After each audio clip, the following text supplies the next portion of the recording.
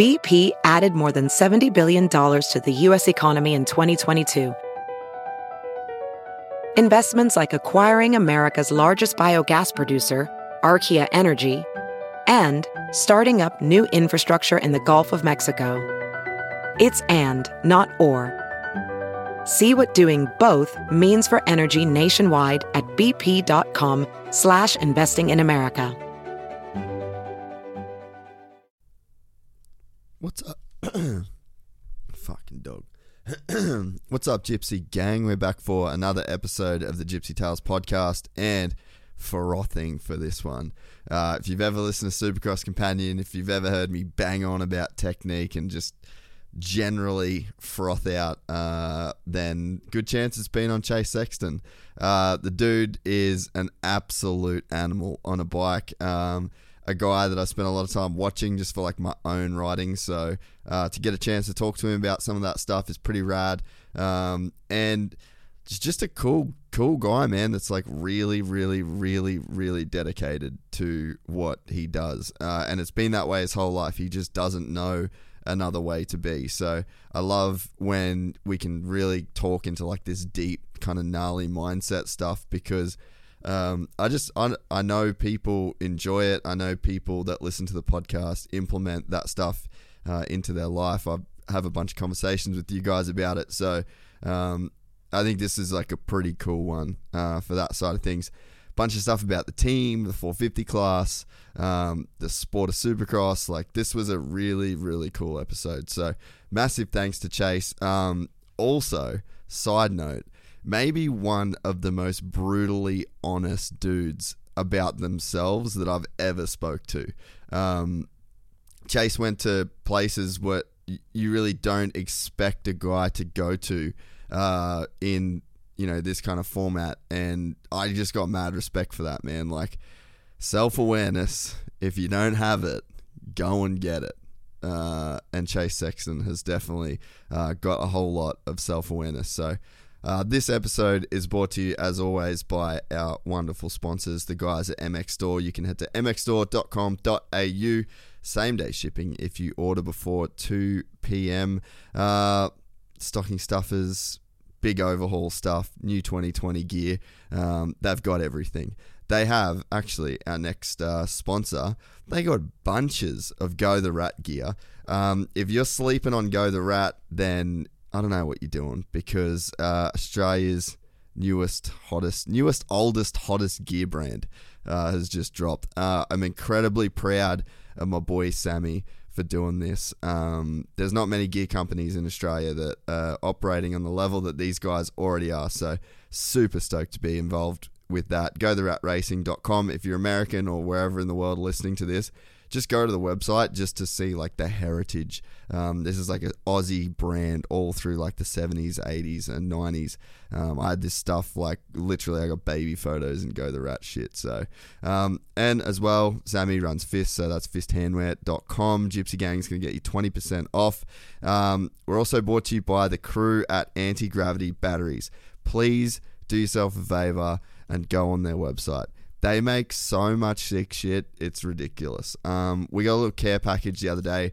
I haven't had a chance to go through and take the photos and stuff, but I've gone through everything. And actually, that reminds me, I'm going to go downstairs. I'm going to take that shit to the track tomorrow, because I'm probably going to be working in the car on the way to the track. They do like the full USB power deal. Batteries, they do restart batteries for your dirt bikes. If you've got like a trail bike and you run it down, they've got a battery that allows you to like get a start out of it. They do stuff with Star, they do stuff with Pro Circuit. They're killing it. So antigravitybatteries.com. Just do yourself a favor, go to the website, see all the cool stuff. If you're a tech nerd at all like me, you'll love it. We're also brought to you by the guys at Rival Ink Design Co. Graphics. Ladies, if you're listening, they're a great gift for your bloke that you just don't know what to get him for Christmas. Head to the guys at Rival Ink Design Co. I'm due for some freshies pretty soon. My 350 needs love bad. And you know what? Just chuck a fresh graphics kit on from the guys at Rival and you dial. So rivalinkdesigncode.com, code is Gypsy Gang, and also the guys at Cricks Tweed, crickstweed.com.au if you're in the market for a new or used vehicle. So also new merch, the Gypsylicious tee and the Peak, Gypsy Peak Performance tee is up there as well. Get into it, gypsytales.com. Love you all. I appreciate you all. Chase Sexton. He's a G. From the gang called Gypsy. Gang and they come and get Gypsy. Gang and they come and get Gypsy. Gang. I met a Gypsy. Gang. I met a Gypsy. What's up? Oh, dude, stoked we're doing it. I know, it's been a long time coming. Yeah, man. I'm stoked, eh? We've been trying to make this one happen for a hot minute. I know. Well, this week was busy for me, but I've been doing so much media stuff that I'm not really training that much, so I have a little bit extra time. So after this week, it's back to work, so it's kind of perfect timing. Yeah, these things always work out when they're meant to work out too, it's just because it's a pretty big time commitment, 3 hours, and then it's whatever time it takes to get here and then leave, so it's just it is what it is. Yeah, I'm glad we got to do it though, because now especially when the season starts, it's kind of it's hard. So let's see if I can do this one. Yeah. All right. Well, let's hook in, bro. How's it all going? You full off season, like you said, off season grind, media grind. Same questions by everybody. How's the bike? How's this? How's that? Yeah, I actually just got done with the team intro for 2022, and it's 12 interviews of the same question over and over. Oh, how you feel? How's everything been going? And the normal answer is great. So I think everyone's kind of in the same boat at this point. Everyone's been riding by themselves, and everyone feels good. So for me, I spent a lot of time in Santa Barbara this off season, just kind of training up there with Peter Park, riding Castillo Ranch. So it was different for me, something that changed it up a little bit just from being back in Florida and whatnot. So yeah, I'm excited, and I think it was a good move for my part. Well, did you get any waves in Santa Barbara, or was that a part of the program at all? Because it's pretty good surf, even though the water is cold as fuck there. Yeah, I actually, for probably the first 3 weeks, I didn't surf at all, which I was bummed about because I brought my board and everything. I'm like, if I don't use this thing and bring it all the way up here in my truck, I'm going to be so bummed. So yeah. I ended up getting out. It was pretty small, though. Those islands off, I would say off the coast of Santa Barbara, there's three of them. Channel Islands. Yeah, there's three of them. There's Santa Cruz and then two smaller ones. They kind of block a little bit of swell. I think they said it has to be a direct north swell for them to get big waves, which they do get. So I went there and it was 1 to 2 foot for forever, and then one day it was 2 to 3, and there were sets coming in I swear they're 5 foot sets, and I'm like, all right, sweet. So I went out there. The waves are pretty steep up there, so I was struggling because I'm not that good, and I got the hang of it though. I caught a few bombs, and it was pretty funny because there was one wave I caught one day. I was out there for probably 2 hours, and it was probably the biggest wave I've seen that day, and I'm the worst one out there, and I caught it. I was so stoked. That's so sick, dude. Yeah, the transition from being one of the best motocross riders on the planet to being just the most average shit surfer, it must be pretty frustrating at times. Well, it's if you see a 4 foot wave by sitting, you're sitting on your board.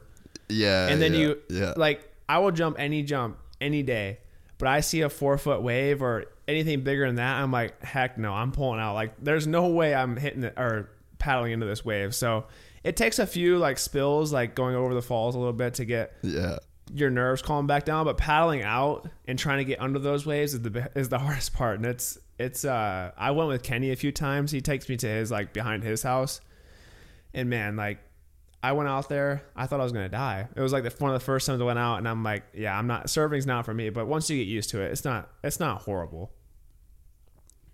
What are you just got that big blue board? Is that's your only board that you surf? No, I actually.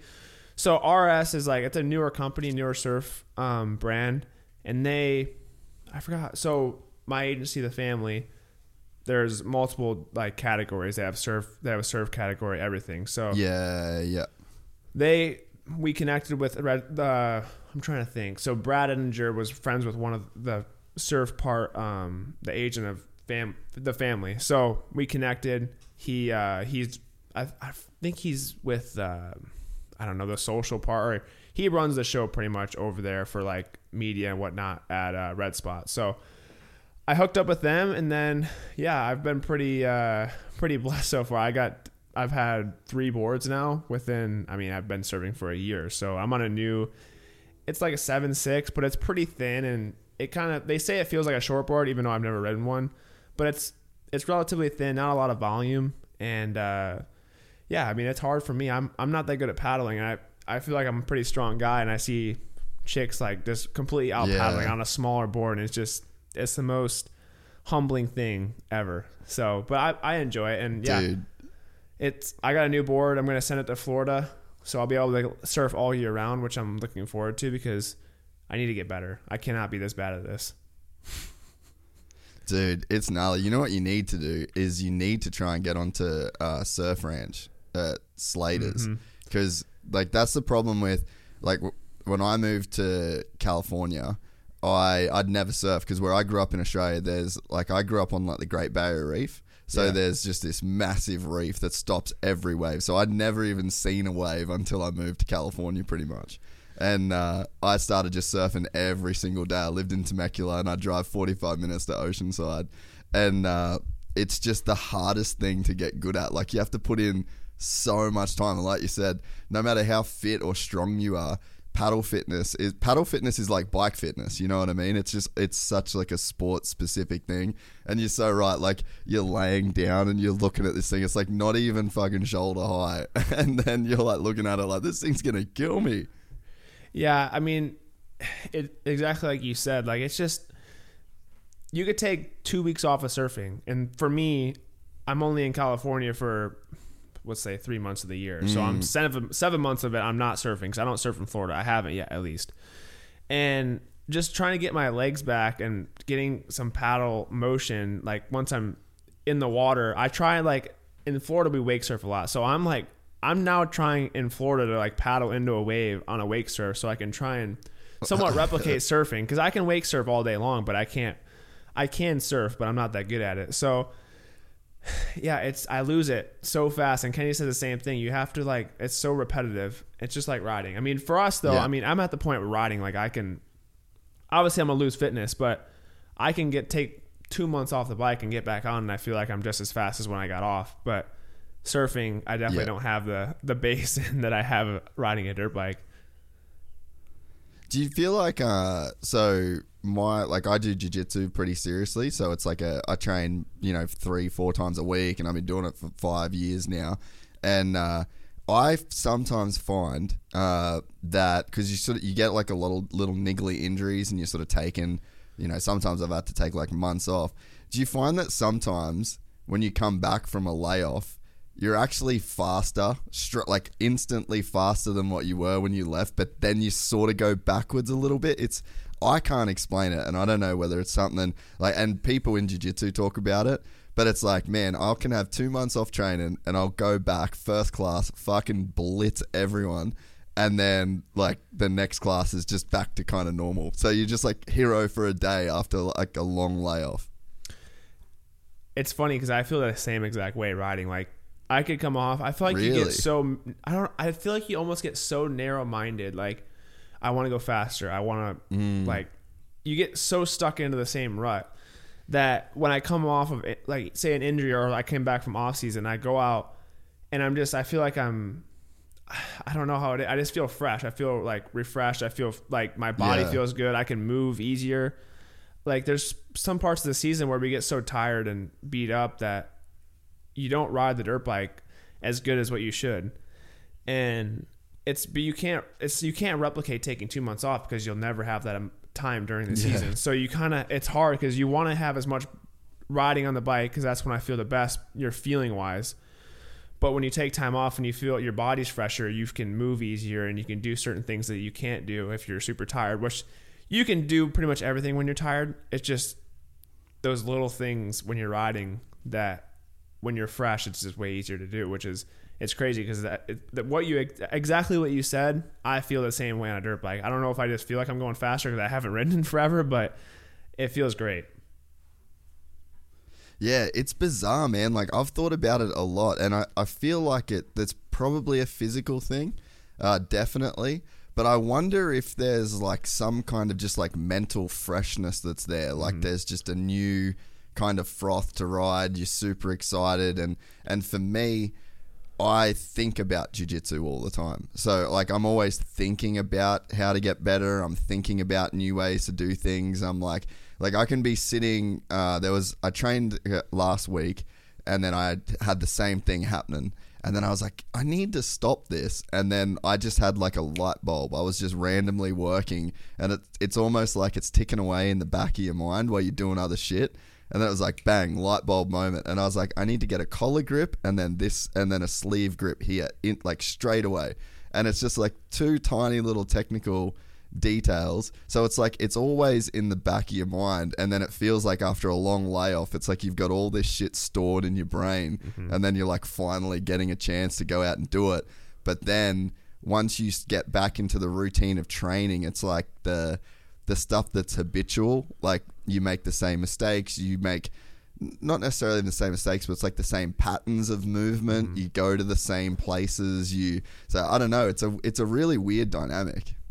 Yeah, I agree, because I watch a lot of videos, and I like to pick apart other people's riding and kind of try it, and obviously how I ride. And I think when you're in the season, like I said, you just get narrow-minded. I feel like you are in the same rut. You're doing the same thing every week. And for me, when I have time, I learn more. So it is easier to put that stuff into something when you've had that much time to think about it. And like you said, you're always thinking about jiu-jitsu. I'm always thinking about riding my dirt bike because it's obviously what I do. And I agree. I think you have that time to kind of take a break and kind of regroup and put it into action once you get back riding. And then once you keep riding, you kind of forget about it, and then you start worrying about laps, motos, what you could be doing better. Then you start getting anxiety about the season coming up and all that stuff. So it's crazy, but I do agree. Like when I come back, I feel like either, I don't know, it's with riding, like your mind gets so used to going that fast that you feel like you're going slow at some point. Like after a while, like you get so used to it, you feel like you're going slow. So I don't know if it has something to do with my mind that I feel like I'm going faster, but I don't know. I just feel almost even more natural when I get back on the bike. Yeah.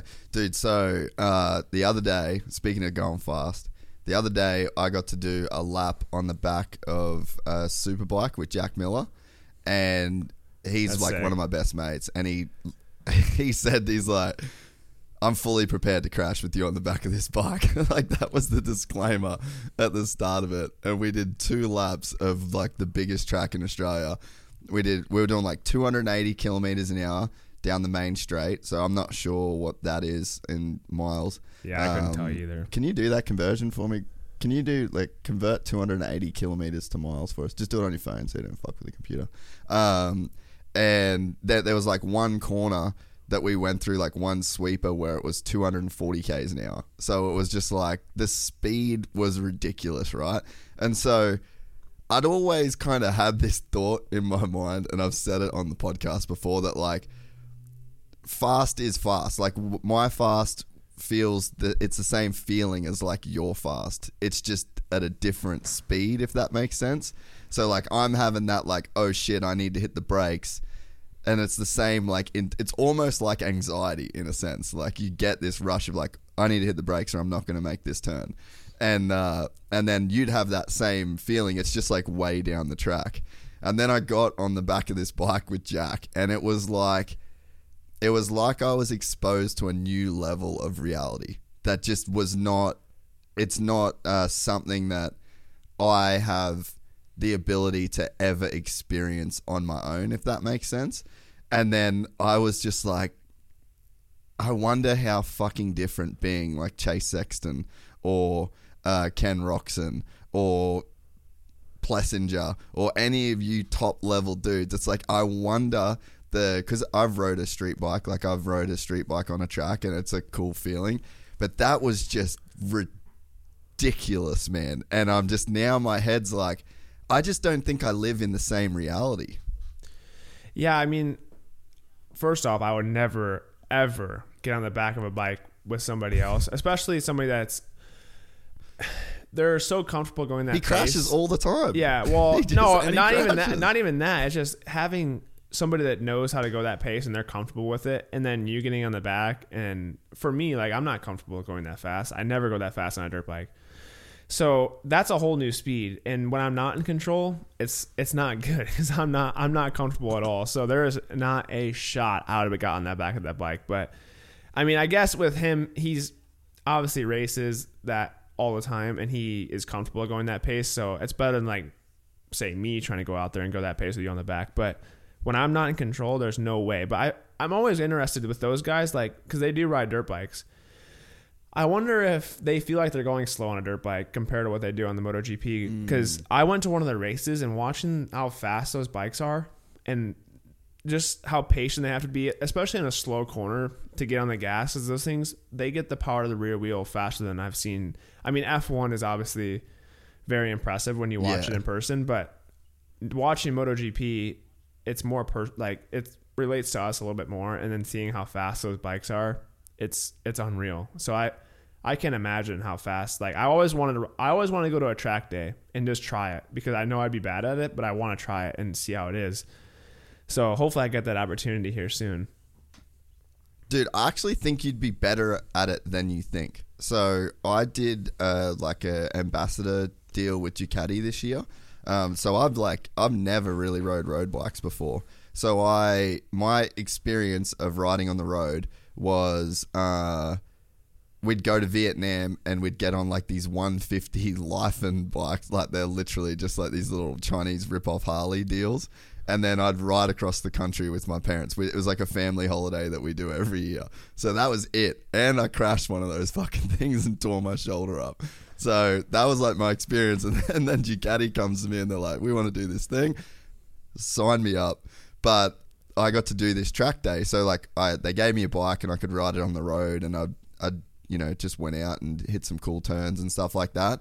But I didn't really know how to ride. I didn't know really what I was doing. It was just moto sort of style riding on the bike. And then I did a track day with Troy Bayliss and Ollie Bayliss, and Troy's like 3-time world champ, right? Mm-hmm. And they taught me different body positions, different things to do.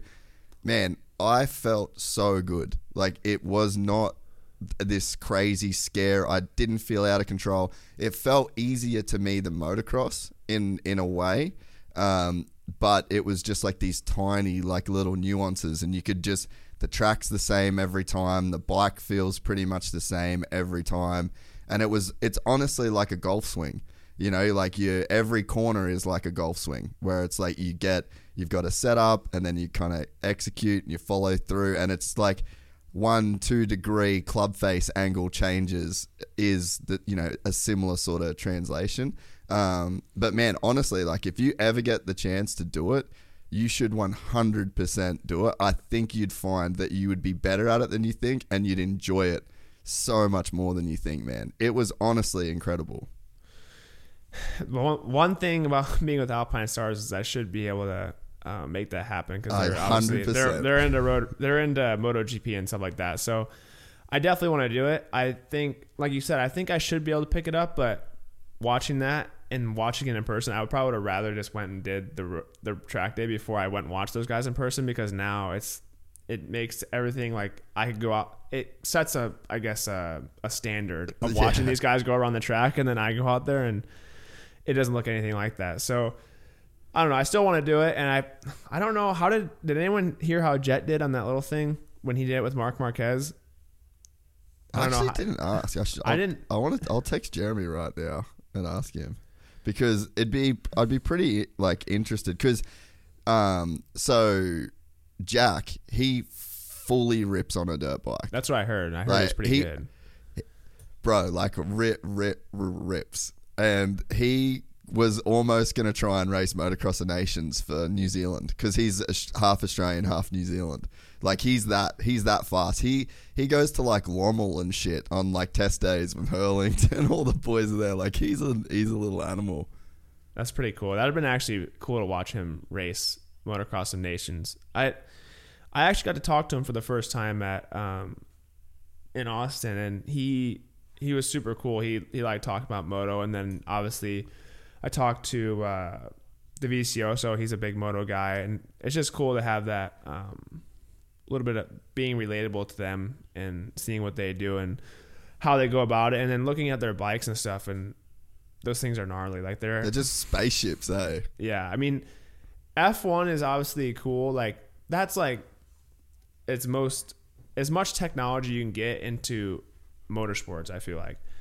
And then you go to MotoGP, and it's obviously a bike, so it's relatable to us. But then the amount of data and stuff they have on there is compared to us is even more. So it's just cool to see those other sports and kind of get a inside look at what they go through. And obviously, I did that thing with Fabio, and he was in the championship hunt, so it was just cool to see how he dealt with that stuff. And yeah, overall, it was a good experience for me, and I respect what those guys do because that stuff is gnarly.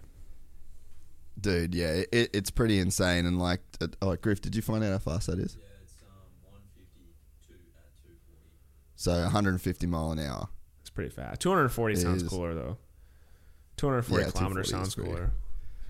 Hey, do you mind? Well, that was through a turn. I gotta pee. Like, can I get up and go to the bathroom real quick? Yeah. I drank way too much water before I came here, so hydration is key, mate. I'll be right back. That was not a good choice on my part, but all right, I'm back. This is about as low stress a deal as possible, so you can piss as much as you want, bro. Yeah, I don't know. For some reason, I think there's something wrong with my bladder because, dude, I have to wake up like, I don't know, not 12 times a night, but like 4 or 5 times, and it ruins my sleep. So I don't know. I gotta stop drinking so much water. Apparently. Do you have like electrolytes as well, or do you just drink a lot of water? I drink electrolytes when I need to. Like if I'm not riding or anything, I'm not drinking electrolytes. But I drink a lot of. I don't know if you ever heard of Liquid IV. It's pretty. It's good stuff. Good. It's like everyone drinks like Rhino Power, Scratch, everything like that. I stick to bare minimum. Like I drink Liquid IV, which is it's what it sounds like, and then a little bit of protein stuff. But I try and stay away from that stuff as much as possible, especially with the water and whatever that. Like you can get caught. Oh. You could get blindsided. I'm like, I'm not gonna do that. Not really into it.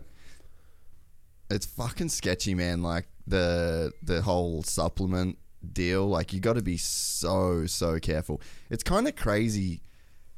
Like not more people don't get popped in the sport, but like the whole drug thing in moto is just, it's not really in play as in the same way that it is in like so many other professional sports.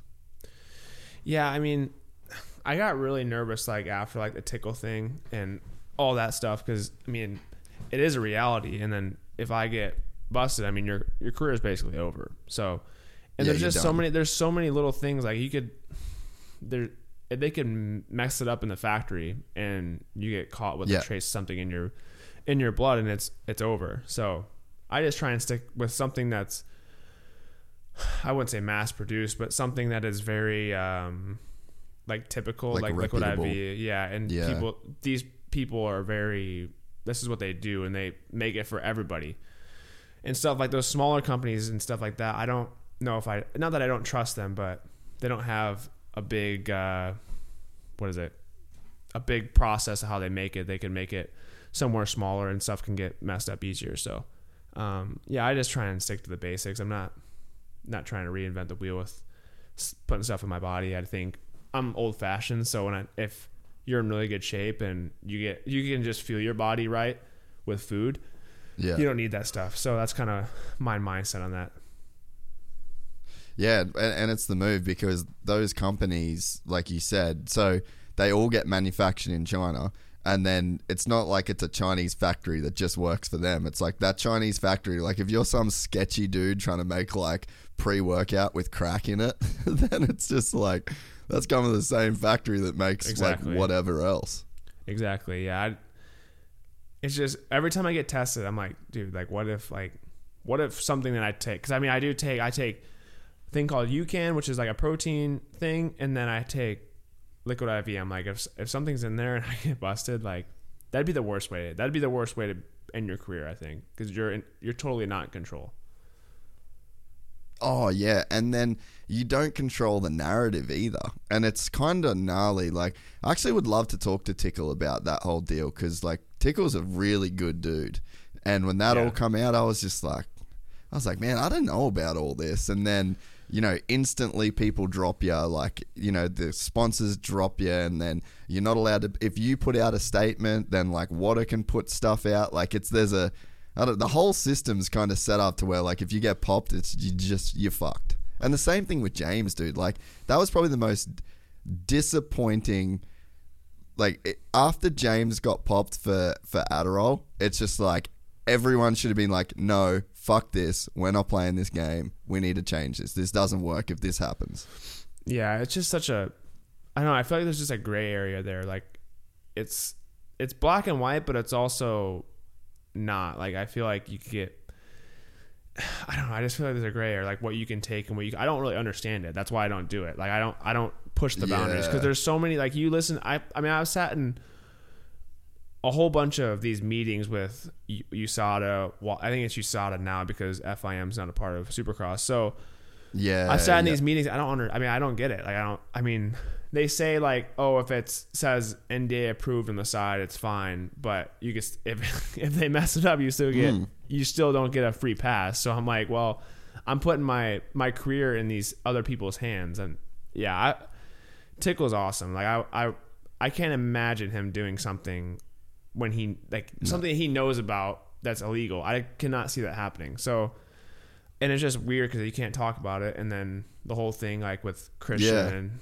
the same way. Like I actually forgot about the James thing because the Tickle thing kind of took that over. And then Christian, I actually forgot about the Tickle one is the one that sticks in my brain. Like because that I feel like played a big toll. I mean he's on factory KTM, things are going right, and then that happens. So.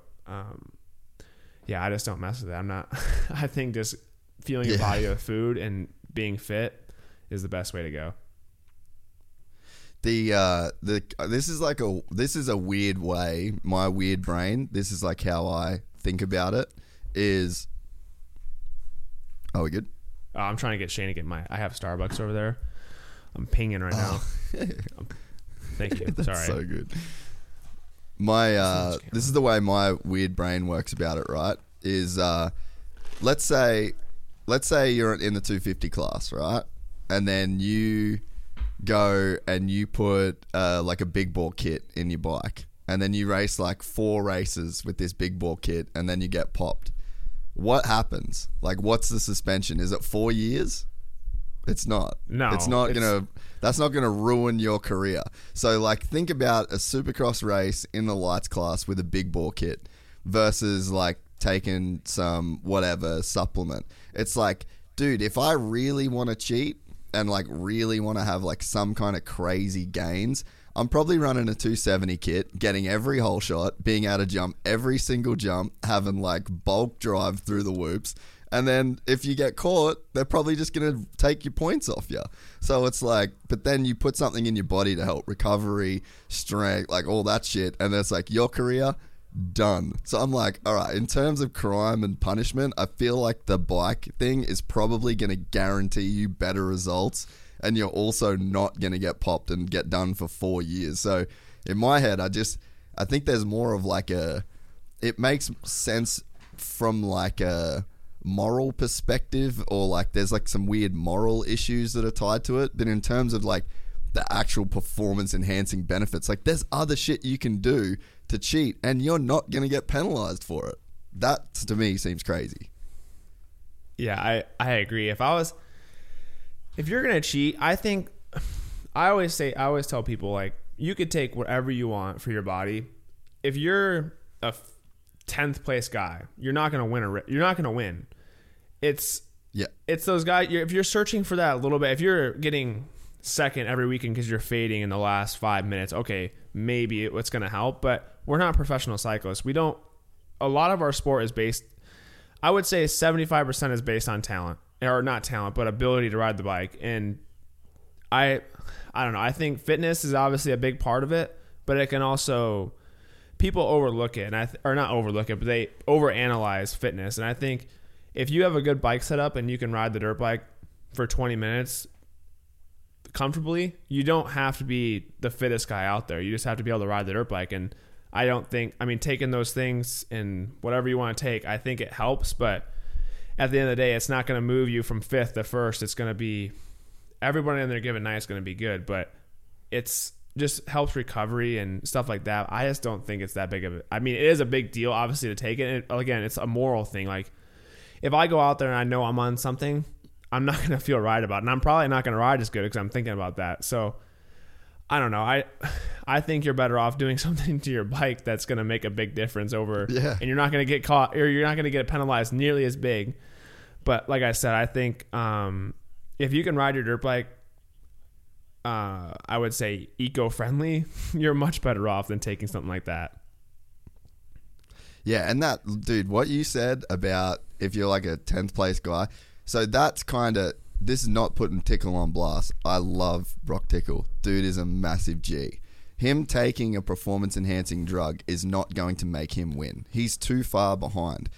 And that's just the reality of it. And it's like, there'd be so many guys that would be in that category. It's just like, hey, this isn't going to give you the 2 seconds a lap that you need. This isn't going to give you, like Cooper Webb, for example. You're a way better rider than Cooper Webb, in my opinion, in terms of like technically on the bike. He beat you in the championship, and you're a way better rider than him. So it's like there's so much more going on than just like even your ability to ride the bike, like the fitness level. Like this has like just multitudes of layers of complexity. So for me, and this is where it sort of sucks with the Tickle thing, is like, they don't give a fuck. It was like 4 years, your career's done, your name in the sport's done. And it's just like, dude, it wouldn't make sense for him to take this shit. He's not going to win as a result of it anyway. Yeah, like you said, again, love Tickle. Yeah, I love Brock.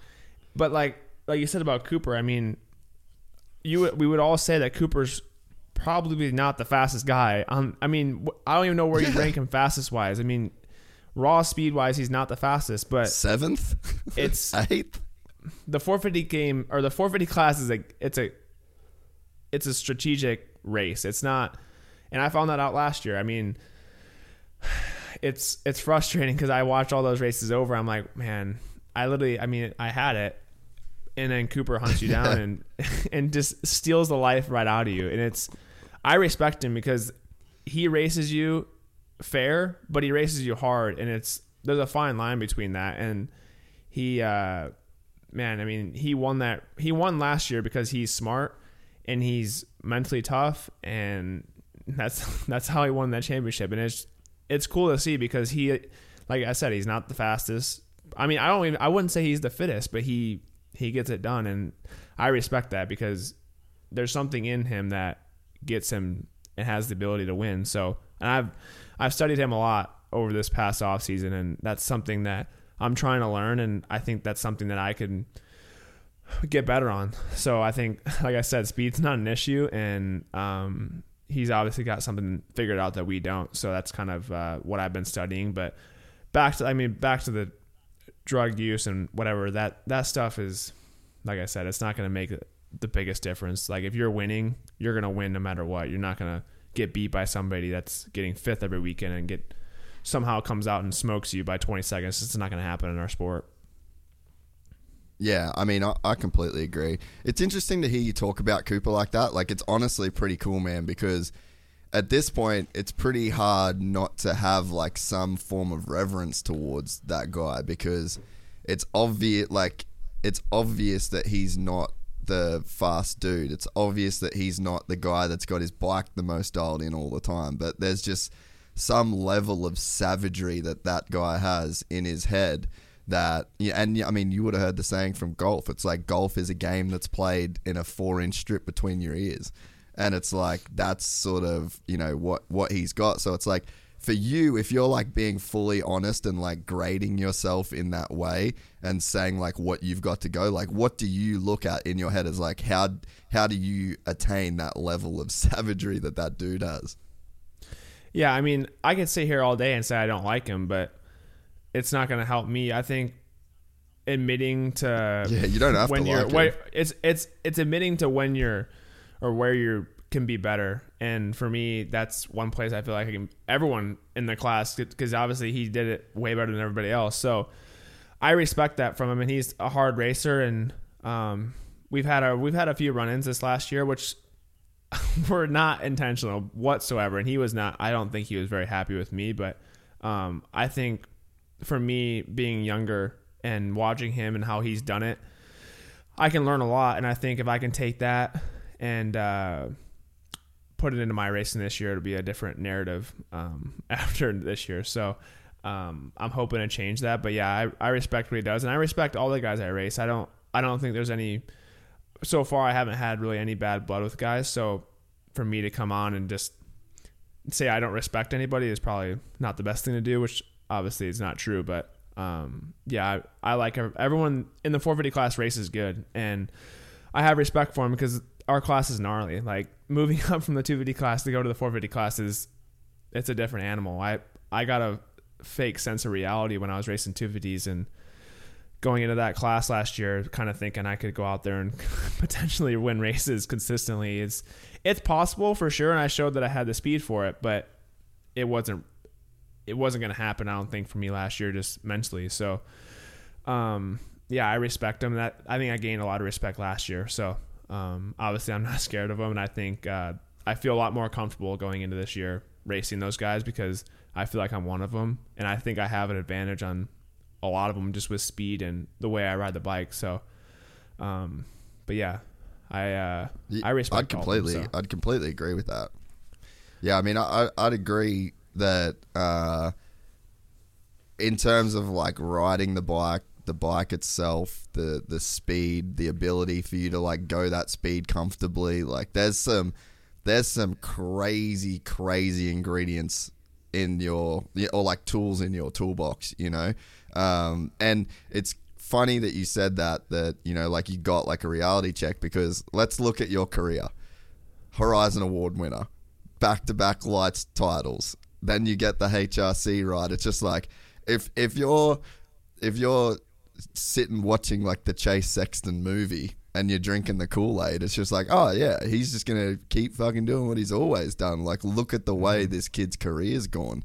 But it's like Instagram versus reality, you know. Definitely. I wouldn't say I've had it easy, but I would say things have came to me faster than I thought they were going to. Just growing up, I mean, throughout my amateur career, I got beat pretty much every race by the same guy, which was Austin Forkner. And so it wasn't easy for me, but I feel like through all of that, I became more mentally strong, and I became just tougher in general.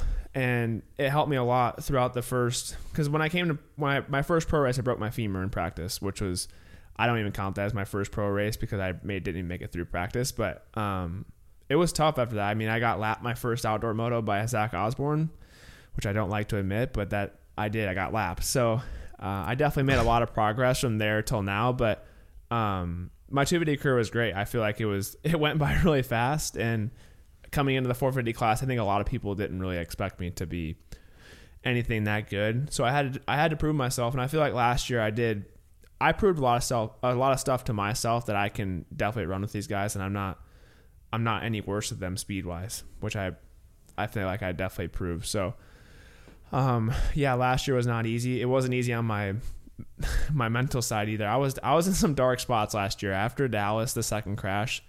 My face hurt so bad that, I mean, dude, if my window would have been open in my hotel, I might have just jumped out. I was so over it. Not actually, but I was so over it because I was like, dude, I don't make these mistakes usually. Like, my mind was not in a good spot. I was second guessing everything.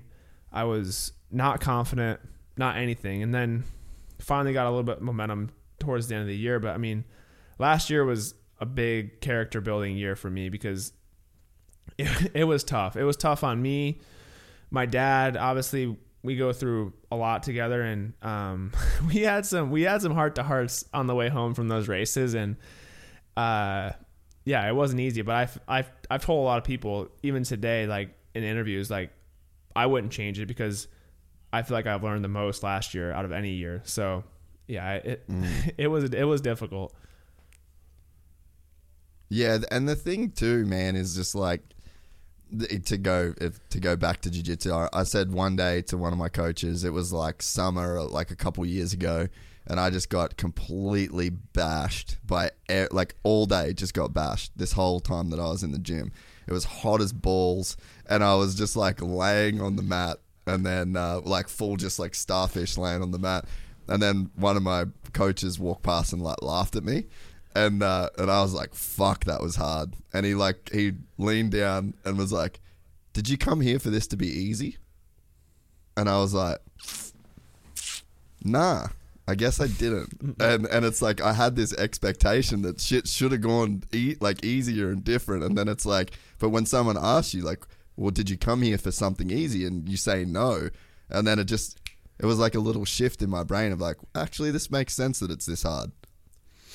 Yeah, I mean, the saying is nothing that's easy is worth having. So last year, I mean, if you look at it that way, I mean, last year was hard, but I'm definitely feeling like it's made me someone a lot better. And it was weird. Like just last year, I had so many outside influences telling me what to do, kind of putting their 2 cents in, and at the end of the day, it just confused me. And I had a lot of dark days last year, so I'm definitely glad it happened because, like I said, I feel like I'm a lot better, and like, yeah, nothing worth having is easy. So I think if I can go out there and crush it this year, I'll be a lot happier. But it was a struggle, and like I said, it was 250 career was not easy, but it went by fast. So we're in the man's class now, and it's definitely got a taste of that last year. Yeah, well, I mean, just dude, think about Cooper's first year on a 450, and then like forget what he's done now, and tell me, do you think he'd be a 2-time champ 3 years later? The answer is no. 100% of everybody is like, that dude fucking sucks. I mean, watching him on a 250 and then going to the 450 class was like, wow, like, am I gonna ever like be able to make it to that class? Because it made him look horrible. But there's a lot of things that go on off the track too that a lot of people just don't see. And like if you're struggling with your team, whether or not be a good team chemistry, you don't like the bike, I mean, that stuff plays a huge part into you on Saturday. No matter if you could be the best rider, the best fitness, everything, but if you're not mentally feeling it with your team, the bike, anything, there's a small little thing can go off, and you're going to be 10th place instead of first. So it's I mean, like you said, a team can change everything. I mean, look at him now. If you look at Cooper Webb now to when he was on a Yamaha, it's not the same guy. Yeah, you're just like, how could this dude possibly ever win a race? Yeah, I mean, I've been talking like I might as well get his autograph. I mean, it sounds like I just love the guy, but no, I mean, it's impressive to see what he's done. I mean, after this podcast, I might just have to DM him and ask if I can hang a jersey up in my room. But I gotta go race this guy in a month, so no. Hey, just smoke him then. Hey, I mean, you kill him with kindness until you can go out there and beat him. So, yeah, I mean, that's kind of the goal, but. Like I said, the class is stacked. I mean, you can go down the list, and there's 12 guys that can realistically win a race, probably more than that, actually. Yeah. So to wrap your mind around that and go into the season thinking you're just gonna it's gonna be a cakewalk and win everything is hard. But that's why we prep all season to do that. So I think we're gonna have a really competitive season, just like last year, or maybe even better. Yeah. Oh man, and like obviously we're talking about Coop like he's being the guy, but fuck, dude, I'd rather not rather, but it's like you look at, like I said, the ingredients that you've got as a rider. Like for me, watching you ride a 450 last year was just insane to me. Like, I mean, we DM'd a bunch of different times. Like, you know, I was posting pictures of the technique that you'd have, like hole shotting, like that whole shot at Washougal. I posted that photo just being like, what the fuck is this? Like, this is ridiculous. It's like, take away all of the 39 guys that were behind you, and it's like, that's a riding clinic. Like, that's a picture that you would go, okay, these are the lines that you draw. This is the head position that you have. This is perfection. So it's like, everything is literally like right there for you to go out and just win a bunch of races. And it's like, I don't know, man, we're talking about it, dude. Like, he's won the championship, but fuck, the tools are in the toolbox, man. And it's just a matter of you going out there and like putting those pieces together. And there's just like, you can't put a price on the experience that you went through, you know, like it sounds like last year was gnarly, and especially the outside influences. That's a crazy thing that like not a lot of people really, I guess, talk that much about, is like the amount of inputs, like the people that are coming at you with like ideas and suggestions, and this is why you're not winning, you need to do this, maybe it's this, it's that, and it's just all these people that, you know, you'd be questioning like, dude, I've only known you like 3 months, like what the fuck, you know what I mean? So it's like, I don't know, the tools are in the toolbox, and the experience of like going through what you went through this past year, it's like that could be you could have needed to go through all that to be able to deliver this year. Definitely. And I want to touch on the Washougal thing. That was my first ever hole shot in the outdoors on a 250 or 450. And I will say that's probably one of the best feelings. I mean, that's maybe not as good as a win, but that was probably the best feeling I've had in a single moto ever. Because I didn't pull a whole lot of hole shots. Like, that was my first one, and I pulled, I think, 2 after that in outdoors. So I obviously figured something out with my starts, but that feeling right there will stick in my head for the rest of my life, because it was the best feeling. And then the crowd was crazy, but beyond that, I mean, I definitely feel like I have what it takes. I always feel like I have what it takes to win a lot. And it is encouraging for me, because speed's hard to learn. And if you don't have it, it just makes your life a whole lot more difficult. So I feel like I have that part figured out. Like I said, I've been watching a lot of video on how I can strategize the race better, because you can't write down on a piece of paper what you're going to do on Saturday night, because the race is obviously different every weekend. So for me, I'm just trying to kind of be able to adapt to situations better. And I think, like I said, the past champ is really good at that, and being able to pick apart the track late in the main event when it's coming down the wire. The first 10 minutes of the 450 main does not matter unless you're in last place. The last 10 minutes is where you get paid to race a dirt bike. So I think that's where I put a lot of my focus in this year. And if I can put those pieces together, because like you said, I feel like I have every tool, but putting them all together and making something of it is a different story. So, and I think experience is a lot. Last year, I didn't feel like I had the maturity that I needed. And I might not be as mature as I need to be, but I'm getting a whole lot better every time, every week or every month I'm on my dirt bike. I feel like I'm getting better, and I'm racing guys that are 28 years old when I'm 22, which is not an excuse, but I'm trying to bridge that gap, and hopefully I can bridge that gap with speed. Yeah. Because there's definitely, you can't replace experience. So for me, I think I do have that speed that I can run that I don't feel like a lot of guys can. And I think that's going to be my bridge to hopefully be a contender, or at least win races. It's funny, like, you know, you talk about the age thing, man. Like, I'm 33, and I feel like just my mental growth from 29 to, or like 28, 29 to 33 has been like almost my entire life again. You know, like, it feels like everything I learned in the first 29 years has been doubled in this 4-year period between 29 and 33. So it's like, it never stops. Like there's just this, well, I feel like in myself anyway, that like one of my biggest and most important projects in my life is just working on myself.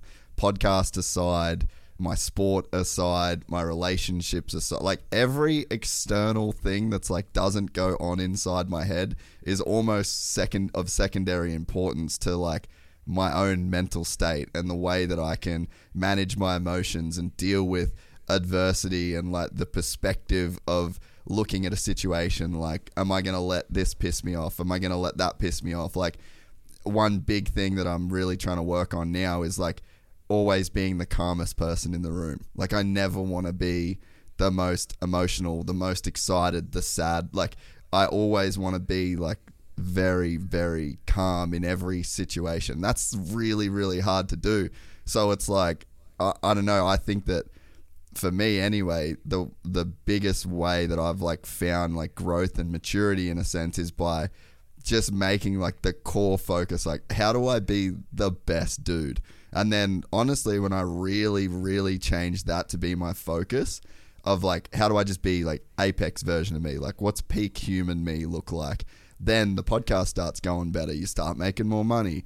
All my relationships get better. Like everything seems to get better from focusing more on like the internal than like the external stuff, if that makes sense. Because it seems like once the internal shit's dialed, everything else kind of happens around it. Yeah, I completely agree. I think going back to last year, I didn't feel like I was the best version of myself off the bike, and you can't be the best version of yourself off the bike or on the bike if you're not doing that. Whatever you're doing in your life, whether it be hanging out with your family, girlfriend, whatever it is, I didn't feel like I was the best version of myself. So I think for me, this year, late this year, I found more balance and going into like that kind of trying to control your emotions, like always being at like a not super happy or not letting the highs get too high and the lows get too low. Like I always go back to like, if you watch Tom Brady in the Super Bowl and before the biggest play of the season, that guy is, you look in his eyes and that guy is so locked in and so calm. Like he's if you're looking at like a intensity level, he's probably at like a 6 or a 5 or a 6 or a 7.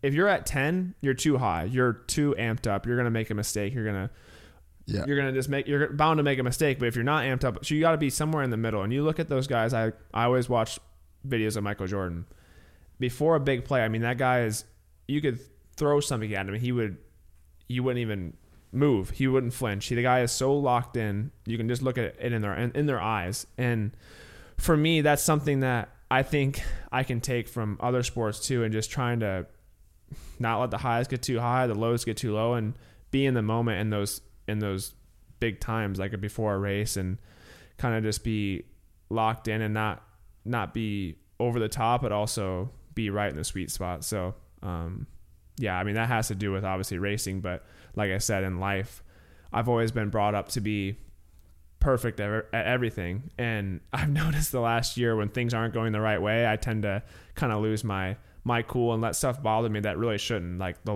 little things. So that's something I've been working on. And in a 17 round series, there's something bound to go wrong. So you kind of have to be able to control that and be able to move through it, which I feel like I have been good at in the past. And last year it kind of got the best of me. So like you said, there's always something you can work on with yourself. It's your biggest investment, and that's kind of what I've started to look at it that way, and it's been helping a lot. So yeah, it's cool, man. And it's cool.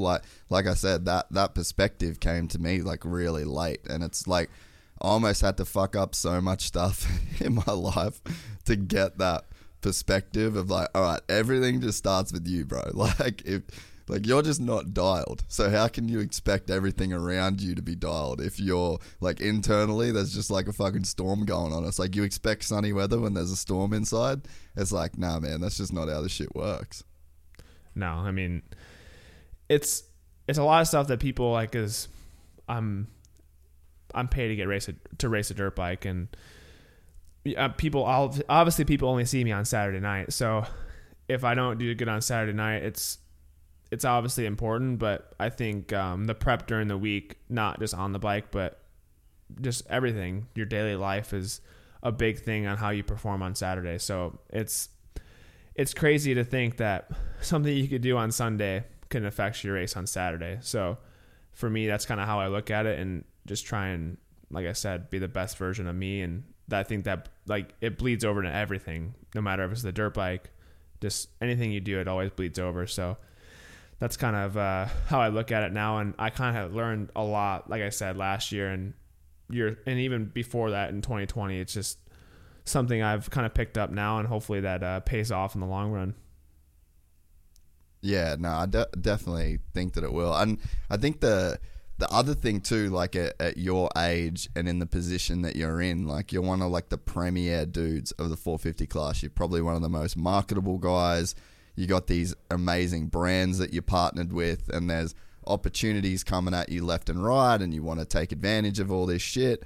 And it's like, I mean, at least for me, the thing that I'm learning is like, you really need to have the confidence to say no to people, even though it's hard to say no to like cool shit, whether it's, you know, even if it's fucking chicks or if it's like sponsor stuff. Do you want to go here? Do you want to do that? Do you want to have this guy coming? But like the saying no is probably like the most powerful thing that you can do. But especially when you're young, when you're inexperienced, when you're excited about the position you're in, when you're excited about the opportunities that you got, saying no to stuff actually becomes like insanely hard to do. Yeah, I mean, there's a lot of distractions. And our sport, I mean, it's not like I'm sure it gets it gets worse than, say, if you're LeBron James, basketball player, obviously. Like, our sport is small compared to that, but I mean, even the distractions that are thrown at me, like it's crazy. And I've always been, ever since I was 8 years old, it's just been installed in me to be focused and not let that stuff get to you. Obviously you have to have fun, and I do have a lot of fun on golfing, riding 110s, whatever it may be, but I try and, when I want to have fun, I try and focus on something that's not going to hinder me. And I think, like I said, distractions are a big thing in our sport. So if I can have my fun time on doing something that's not, I wouldn't say productive in my sport, but it's not something that's going to hinder me, is kind of what I try and do now. I haven't really been a huge party or anything like that. Like, I do like to have fun, but I keep it to a minimum, and it's obviously during the month that I'm off of the dirt bike. So, and our sport is extremely focused related. Like, one little slip up on the dirt bike and your life could be changed. So you have to be very like conscious of that and make sure that your off the bike stuff's not bleeding into your on the dirt bike stuff, because that's when stuff goes wrong. And I think that's something I try and think about and keep in the back of my mind as well. Yeah, it's pretty good to think about that too, because I feel like the risk isn't something that people think about constantly. Like, you kind of get, like you said, you get so used to going fast. But I mean, dude, even I think about that, like last night I was really cognizant of getting good sleep. I was like, I have to do this podcast with Chase in the morning. Like, I wanted to just stay up and like watch shit on YouTube and, you know, just like enjoy my downtime. But I'm like, no, you've got to go to sleep, because you can't be a fucking idiot tomorrow. You've got to be able to concentrate and stick in this shit. So it's like, you know, there's no consequence if I make a mistake during this podcast, you know, but like, you're going through a set of whoops 30 times a day on a 450. It's like, there is some legitimate consequences. Definitely. And that's one thing, like, this, like, racing is constantly eating at my mind. Like, I guess it decides like what I do during the day, like what I'm eating for dinner, what I'm doing at night. Like, it's constantly always at you. Like, I'm never like, oh, like, I'm not worried about riding like, not worried, but I'm not thinking about not riding the next day. I'm always focused on what's going to make the day better tomorrow. So for me, it's always on my mind, sleeping, eating, everything. And if it's not something that's going to, I guess, make me better tomorrow, then why do it, kind of thing. So that's kind of where my mind's at. And I feel like that's something I guess an older person would say, but I think it's something that I hate, but I love it at the same time because it's made me, I feel like, more successful because I'm like that. And I feel like I'm very driven and self-disciplined. And I guess it all comes down to being disciplined, because you can always stay up and not be focused on what you're doing, but I feel like the discipline and that I have makes me who I am, and that's why I've been able to succeed so far. So I guess it all comes down to that and being accountable, and that's kind of something I take pride in. Yeah, man, that's a very interesting point to talk about discipline, because in my life, I sort of thought like freedom is not having to be disciplined. Like, freedom means that if you want to live this free and enjoyable life, it means you get to do whatever you want, whenever you want. You can flit about. You don't have to have a structure. But then all that does is make so I lived like that for most of my 20s, like especially in America. I just did whatever the fuck I wanted whenever I wanted.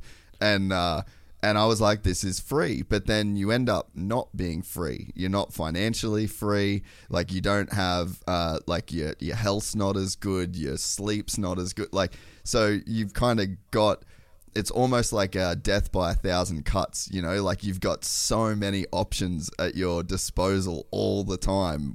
When you could do everything, you're saying no to like a million different things with the thing that you want, and then you're like, oh, but I'd way rather be doing this and this. And it's like, actual freedom comes from being disciplined, like not really having a choice.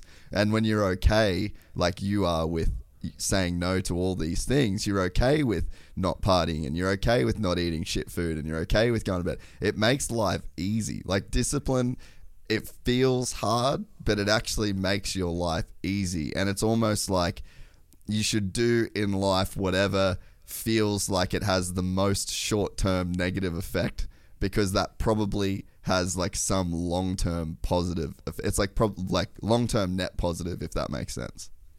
Yeah, 100%.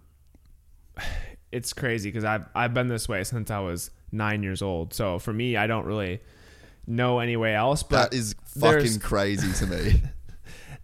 I think it's just been from, my family is very, I would say, just very strict, and they all did sports, and we're all, obviously, all of us, my mom, my sister, everybody's driven the same, which is so weird. Like, everyone wants to be successful. Everyone's got a good head on their shoulders. So I've just been brought up that way. My grandparents, everybody. So I have obviously a month of the year where I can pretty much do whatever I want. And it's crazy because at the end of that month of having that so-called freedom, I'm over it. Like, I want to go back to being full Rumspringa. disciplined. Like, and I have fun all the time. Like, I go golfing. I do whatever I want, basically, because I am free, because I can pretty much do, when I can golf whenever I want. Obviously, I have to ride and stuff like that, but like, I'm not worried about like paying for golf or anything like that. Like, I'm always able to do whatever I want because I am disciplined in what I do as a racer. So I would just say that being that way makes everything so much easier. Like you said, like, I feel like I can, if I do that, the next day it's so much easier. If I don't get a good night's sleep the night before because I stayed up late, it just tends to drag into the next day, which is yes. what a lot of people do. And I have done plenty of times, and that's what I do in the off season, but that puts me in a bad mood, and then it just all goes downhill from there. It's a domino effect. So for me, I'm grateful that I am disciplined like I am, and I probably have to thank my family for that one. So what is your family's background to have that level of discipline? I don't really know. I mean, my mom she played all sports. I mean, they obviously had lived the normal life. They weren't professional athletes. They played sports, and my mom went to college. I think she played softball a lot, volleyball, everything. My dad was a really good cross country runner. If you looked at him now, you never know that, but he was good at that. He was good at softball, a lot of things, and we just are pretty all naturally gifted. So, and I think something like, I think my dad, I think he just sees, and my mom too, they see that I have potential in me, and they just don't, they taught, from a young age, they taught me to be this way so that I can exceed what I'm supposed to, or I can fulfill what I'm supposed to do, because I have this gift, and to use it would be a shame, or not use it would be a shame. So for me, I think they saw that at a young age, and they wanted me to be the best version of me. And my dad still gets on me. Not if I don't ride good, that's one thing, but he's always on me about being a good person and being respectful and just life stuff. So for that, I probably would say that's why I'm the way I am. And yeah, I think they saw me at an early age be just a little bit different than obviously normal kids in school. I played baseball growing up a little bit. I wrestled primarily for fitness off the bike, because I lived in Illinois, so I can't ride half the year or 3 months out of the year. Yeah. So I did all that to basically get to where I am now. And my sister is in college, plays softball. My little sister is 10. I think she's 9 years old, and she's built like a complete athlete. Like, she plays softball, and she's gonna probably be D1, and she'll be gnarly when she's older, which is, it's cool to see. But I see what I went through as a 9-year-old with my parents being strict, exactly the same with her. And it's just cool to see, because at the end of the day, it makes you a better person. And yeah, I wouldn't change that, because I feel like now I've been given tools that I can use throughout the rest of my life. And I feel like I am more mature than a normal 22-year-old who would be in college and doing whatever, which I do. I make it sound like I'm boring, but I do have a lot of fun, and I like to do that stuff when I'm in my 1 month of off season. But at the end of that, like I said, I'm ready to get back and start training and living my normal supercross racing lifestyle.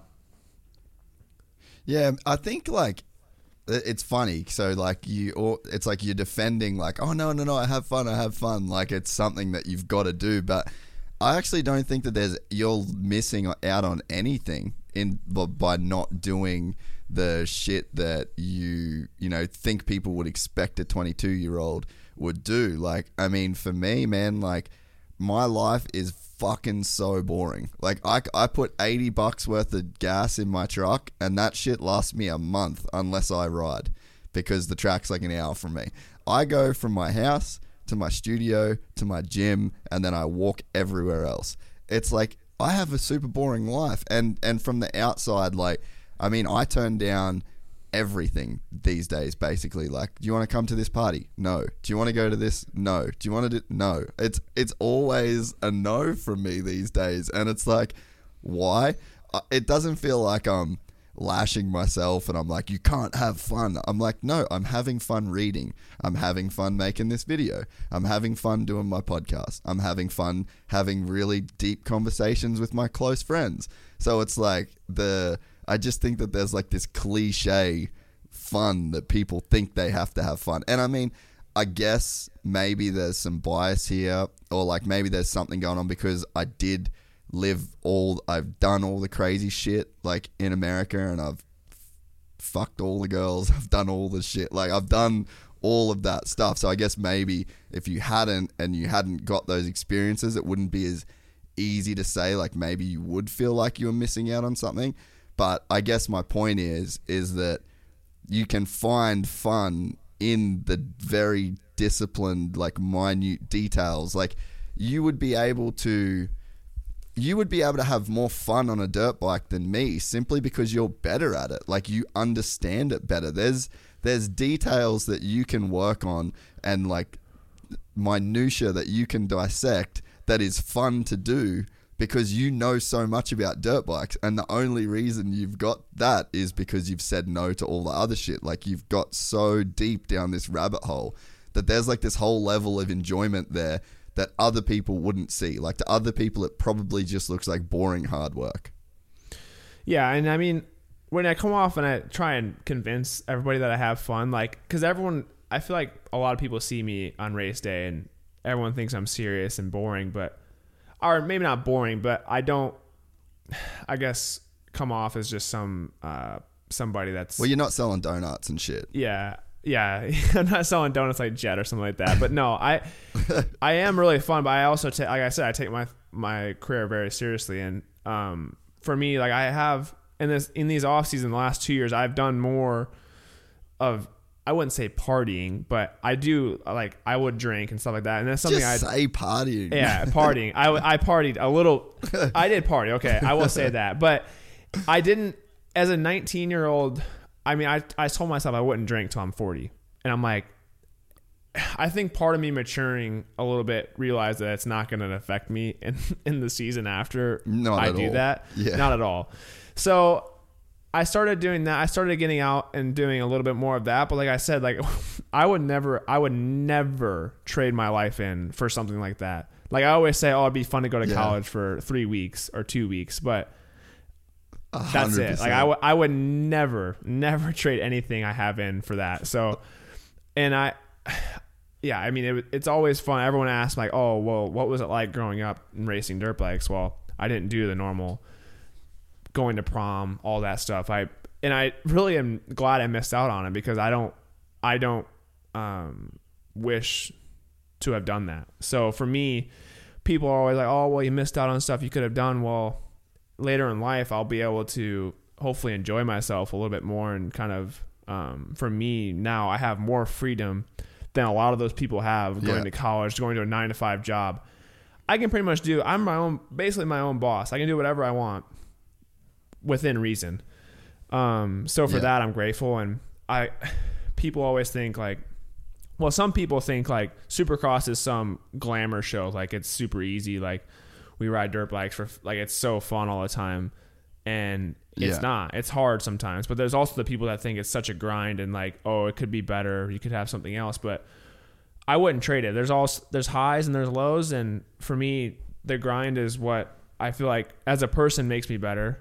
One, and it helps me on race day too. So like I said, I wouldn't trade it. And I think I'm grateful for missing out on all that stuff because now I am able to have a little bit more freedom, and hopefully later on down the road I'll be financially free and be able to, whenever I decide I want to retire, be able to do what I want. And I'm sure that'll be something active, but I guess I look at it that way. I do have fun, but I find fun in going golfing, going surfing, doing something active, being with my friends. I love going back to Illinois at the end of the year because I get to step away from, especially as a 450 guy, you have, like I said before, there's so many outside influences and it gets draining throughout the whole year. So for me, going back home and not having any responsibility is one of my favorite things. And so I find fun in like going out in the cornfield with some of my buddies and go ride along when they're farming and just chilling and hanging out. So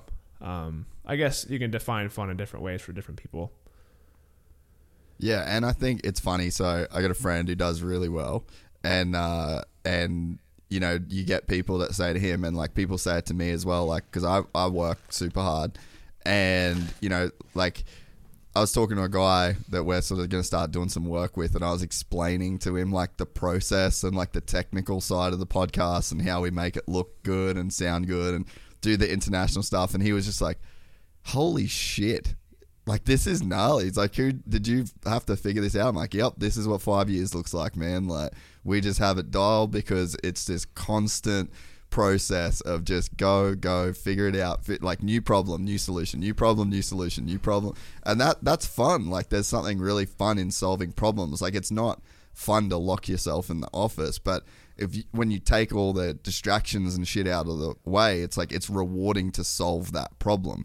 And anyway, I got a mate, he does really well, and he works constantly as well. And then, you know, we go to dinner and we both sit on our phones and we're both working at dinner. We're having fun. Like I'm stoked that I'm with him, and we'll pop our head up and eat our food, and then we'll talk to each other and we'll talk about our work or whatever. But, you know, he always gets this thing where people like, man, you work too much. You really need to have some more fun. And then his thing is like, you sound fucking broke. Yeah, you want you know what's it's like a. You want to know what's funny is those people that say that are usually the ones that are not that they're not successful, but they don't have their stuff together, and they try and make you feel bad about being driven and disciplined. And successful people are always disciplined, no matter, unless you got given your money, you earn that somehow, Yeah. some way. And it's not easy. Being rich is not easy. Some of the richest people I know, obviously the hardest working people I know. So it's in anything. It could be motocross, podcast, business, stock market, whatever you do. If you are hardworking enough and you put your mind to it, it will pay off. And people, I think there's a lot of people that hate on that, and it's annoying because I get the same thing within the industry. Like, well, oh, why do you work so hard? Why do you do this? Well, I don't. I always tell people, like, I want to win races. I don't want to be second. I don't want to be third. Like, you want to be the best at what you do. I want to make a mark in what I do. I don't want to be some guy that comes to the 450 class, is consistent top 5, top 3. I want to win races and I want to make a mark on this sport. And I think that's the same way with you with podcast. You stand out compared to a lot of them, especially the ones that I see, and just people in general. Like a lot, I try at least now I'm trying to surround myself with uncommon people, and that I think is a big thing for me. Being around people that are common and just want to do the bare minimum to scrape by is not what I want to do, and uncommon is hard to come by. So yeah, man, I completely agree. And it's just funny, like I could just sense in you that you wanted to like have those, like you get that shit, so you're like trying to almost like defend yourself, and I guess I'm just sitting here being like, dude, fuck that. Like it just is what it is. Like hard work gets results. And you know, if people want to tell you that you need more balance and you need to slow down and you need, it's like, okay, who the fuck is saying that to you? Like, you know, if someone leaves like a shitty comment on YouTube, it's like one of the things that, you know, it's funny somewhat, like people will say every now and again, like, oh, you should have done this in this podcast. I'm like, hey man, send me a link to your podcast with Travis Pastrana. And it like, that might sound like a cocky thing to say, and like you could instantly take that as arrogance, but it's like, hang on, let's break this down a tiny little bit deeper. Do you think in any fucking like sense of the word, like if that dude's a mechanic, for example, that left that comment, I can't work on a car. Why would he listen to me? Because it's very, very obvious that I have no skills to do that. And as soon as that person realizes that I have no mechanical skills, there's no way that person would like listen to the advice I've got. So it's like, if you take it, you know, if you take that into context, someone giving me advice on doing a podcast, it's like, bro, you've never done this. You don't do this for a living. Like, you don't understand the reasons why this and this happened. You don't understand. Like, there was a good example of it. Some dude just sent me, and he just like kept going at it, and he was like, I think you need to take the headphones off while you do the podcast. There's like a weird delay because of the headphones. And I was like, it's not because of the headphones. Like, it's because they're in America, I'm in Australia, and there's a thing called the fucking internet. And like, this dude was like, nah, man, it's because of the headphones. And after that, I was just like, bro, you don't know. Like, you don't actually understand. So like, people, you know, it's probably 10 times out of 10. Someone that wants to tell you that you need to have more fun has absolutely no idea how much fun you're having by trying to improve, by working on your technique, by like going, you know, and I see shit with, sorry, I'm on a rant here, bro. I see, that's all right. I people with like the, like the podcast stuff, and it's just like, yep, cool. I know how hard I work, and I'm not that worried about it. Like, it's fine if people, you know, people want to copy this, people want to do it. That's fine. Like, if they want to do the work that we do here, power to you, man. Like, I respect your hustle, because this shit is fucking hard. So if you can take what I'm doing and you can sustain that for year after year after year after year, then you deserve that success. It's not just because you're copying me that you'll get that success. Yeah, I agree.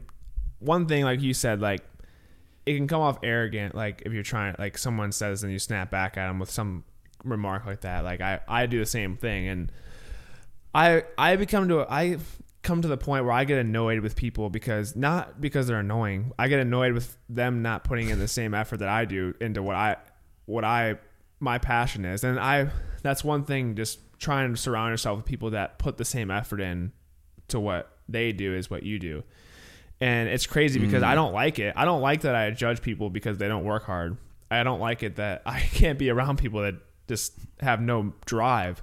It's just how I've become. And I read this quote, and it's, you want to be, or the quote is, be uncommon amongst uncommon people. And that's kind of how I've started to look now, because everyone's bar, I feel like, is just, especially just nowadays, I feel like everyone's bar is set low. And I feel like low. People are capable of doing so much more in anything, not racing, not anything. Just the human body in general is so much, it's capable of so much more than what people put it through. And it's just, that's how I look at it now. I think I come off as a hard ass to people because I expect a lot, and whether it be my team, people I train with, people just around me in general, I expect hard work. And if you're going to be around me, I want you to be successful too. So I see where you're coming from, because I deal with the exact same thing.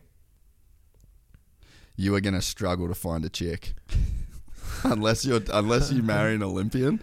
Cause like, man, that shit's fucking so, like, for me anyway, that shit's so hard relationship wise, is like when you've got a crazy amount of drive for something, and then people just don't understand it, and they've never put themselves in that place, and then they just don't get like the time that it takes and the importance. And like I said, people from the outside will look at what you're doing as though it's not fun, and it's like, dude, Jace, leave the studio, come party, like come do this thing, go do that. And it's just like, you say no, and then they'll look at you like, dude, you need to, you're not having any fun. It's like, you don't understand. Like, when you work so hard at something and then you get a result that you're chasing, even if it's like a 1% improvement, that feels good.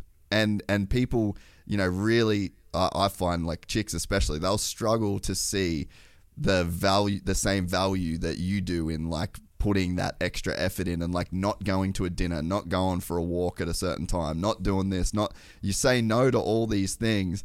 And it's like, I think that they find it very hard to understand the value that you put onto those tiny little things, and like the fulfillment that you can find in that place.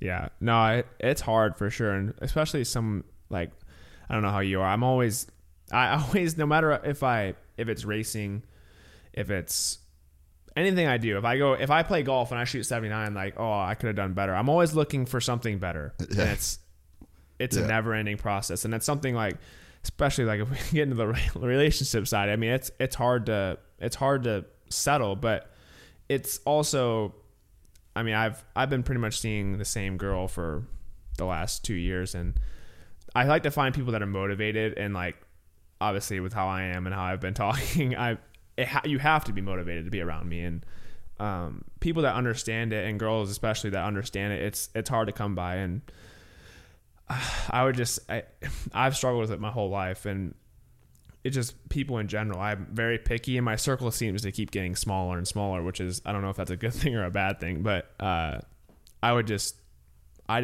say that if you're not motivated, I just don't want to be around you. So I come off, and people are mad at me constantly because I come off as an asshole, or if I'm not happy with my bike, I don't throw, but I come off and I expect it to be, you guys work on this thing, and like, whether it's testing, anything, just always give it 100%. That's how always my dad told me, 100%. I don't care if you get 20th or first or whatever. It's always 100% effort. And that's when I don't see it from somebody, that's when I get frustrated. But this year, I feel like the people around me, I have a smaller group. I have my dad pretty much, and my mechanic, my trainer, my agent, and then I have the guys that film the monster stuff with me, Shane and Steven. So I pretty much have a really small group, and I feel like that's the way to go. So yeah, I could go on about all day about not being driven, and people like that, just, we don't mesh. So what do you think about leadership? Like, where do you think about yourself in terms of leadership amongst all these people that you're talking about? Hold on, can I take a pee break one more time? 100%. Before we start into this. Before we start into this. I thought you were going to say no for a second. I'll piss too. You're a fucking legend, by the way. I didn't understand that. I didn't think you were this gnarly. I love it. Oh, I telling you, dude, I lose friends and just because if they don't succeed in something, I'm just as hard on them as I am on myself. So it's probably not. Yes. I cannot, and I wear my emotion on my sleeve because I have no other way of doing it. Like if I'm mad at somebody or if I'm not like happy with them, you're gonna know it, and I get in trouble a lot. So, all right. So, leadership. Where do you think? What does that word mean to you, and how do you think it applies to you? I'm curious. Based on everything that you've just said, I'm curious to this. So, growing up, obviously my dad has a huge influence on me, and he's led me to where I am now. So, I feel like now I'm at the point where I'm kind of steering the ship a little bit, like especially being in the 450 class, 250 class, you're pretty much you're getting told not getting told what to do, but you're kind of relying on other people. And now I'm actually having that transition. Yeah, now I'm in the big show. So now I'm having a hard time because I've always relied on people to kind of make decisions for me, kind of, because I've always had my dad, I've had my team, and now I'm in the point where last year I can make decisions, and it kind of, I wouldn't say it got to me, but I probably wouldn't be, I guess I would be fine as a manager, but like for me as a rider, I always demand 100%, and I demand that it's hard work's always going to be given. And for me last year, I felt like we weren't in a good spot with the bike, and I didn't feel like we were going right down the right path. So I was trying to lead them in a way where I thought was better, and I was just being very, I should say, probably just pretty much an asshole to everybody. And I kind of realized that halfway through the year. I'm like, man, because it was really the first time I've had to actually like steer the ship for me. So I wasn't being a very good leader, and that's kind of where I've came to this year. I'm trying to become more and more somebody that somebody could follow, like whether it be my buddy Garrett that I train, or probably one of my best friends in Florida. I try and help him out as much as possible, and people that I am around, especially younger kids and stuff like that, I always try and help them as much as possible. I like to give advice where I can, and it's easier for me to do that with those people than it is for me to like steer my own ship and lead myself in the right direction. So I'm always feel like I can say the right things to people around me, especially people that I am close with. But for me, last year, trying to lead the team or not lead the team, but lead my group of people in the right direction with the bike and stuff, I'd get super short. I'd pretty much just be, like I said, an ass to people. And I've kind of learned that. But for growing up, like I said, my dad has always led me in the right direction, didn't let me make any mistakes. And I guess it almost hindered me a little bit because I wasn't super confident in how I was being able, or I wasn't comfortable with making decisions and being able to put myself in the right direction. So I would say I'm learning with it, but overall, like people around me, whether it be my agent, my buddy Garrett, just my friends in general, I try to always put them in the right direction and lead them down a path where I know, like, because I've just been this way since I was little. So for me, it's easy, but for other people, it's hard for them to be motivated. And I want to see people be successful. So for me, I always feel like when I was done, I could be a team manager or something in a role where I could help people. And that's kind of where I'm at right now. And I'm trying to learn how to do that for myself because I wasn't very good at it last year. I don't know if that makes. I don't know if that answers. I don't know if that answers your question, but that was kind of what I tried to explain a little bit. So, first of all, it's pretty dope that you can admit all that. Second of all, it's pretty dope that you can admit all that to like hundreds of thousands of people. But I never give advice. Like, I try to never give advice on this podcast ever, especially to people like you that are fucking killing it at life. But we're very similar in the way that we think about life, the way that we think about hard work, expectations, like all that sort of stuff, right? You've kind of had a pretty crazy life to just be groomed and have this pathway that you've followed the entire time. I mean, my life has been very successful, but it's been so like, you know what I mean? It's in a very different kind of way. So I'm always reluctant to like give people advice. What I've learned personally about myself is that I had all the things that you said, but I had no perspective that if you want to be that guy, if you want to be working hard as fuck, and then you expect all the people, if your level's up here and you feel like people are down here, but you expect that gap between them and you, that's on you. Like, that's leadership, and that's what you need to be. And again, I feel weird giving you this advice, but so take it or leave it.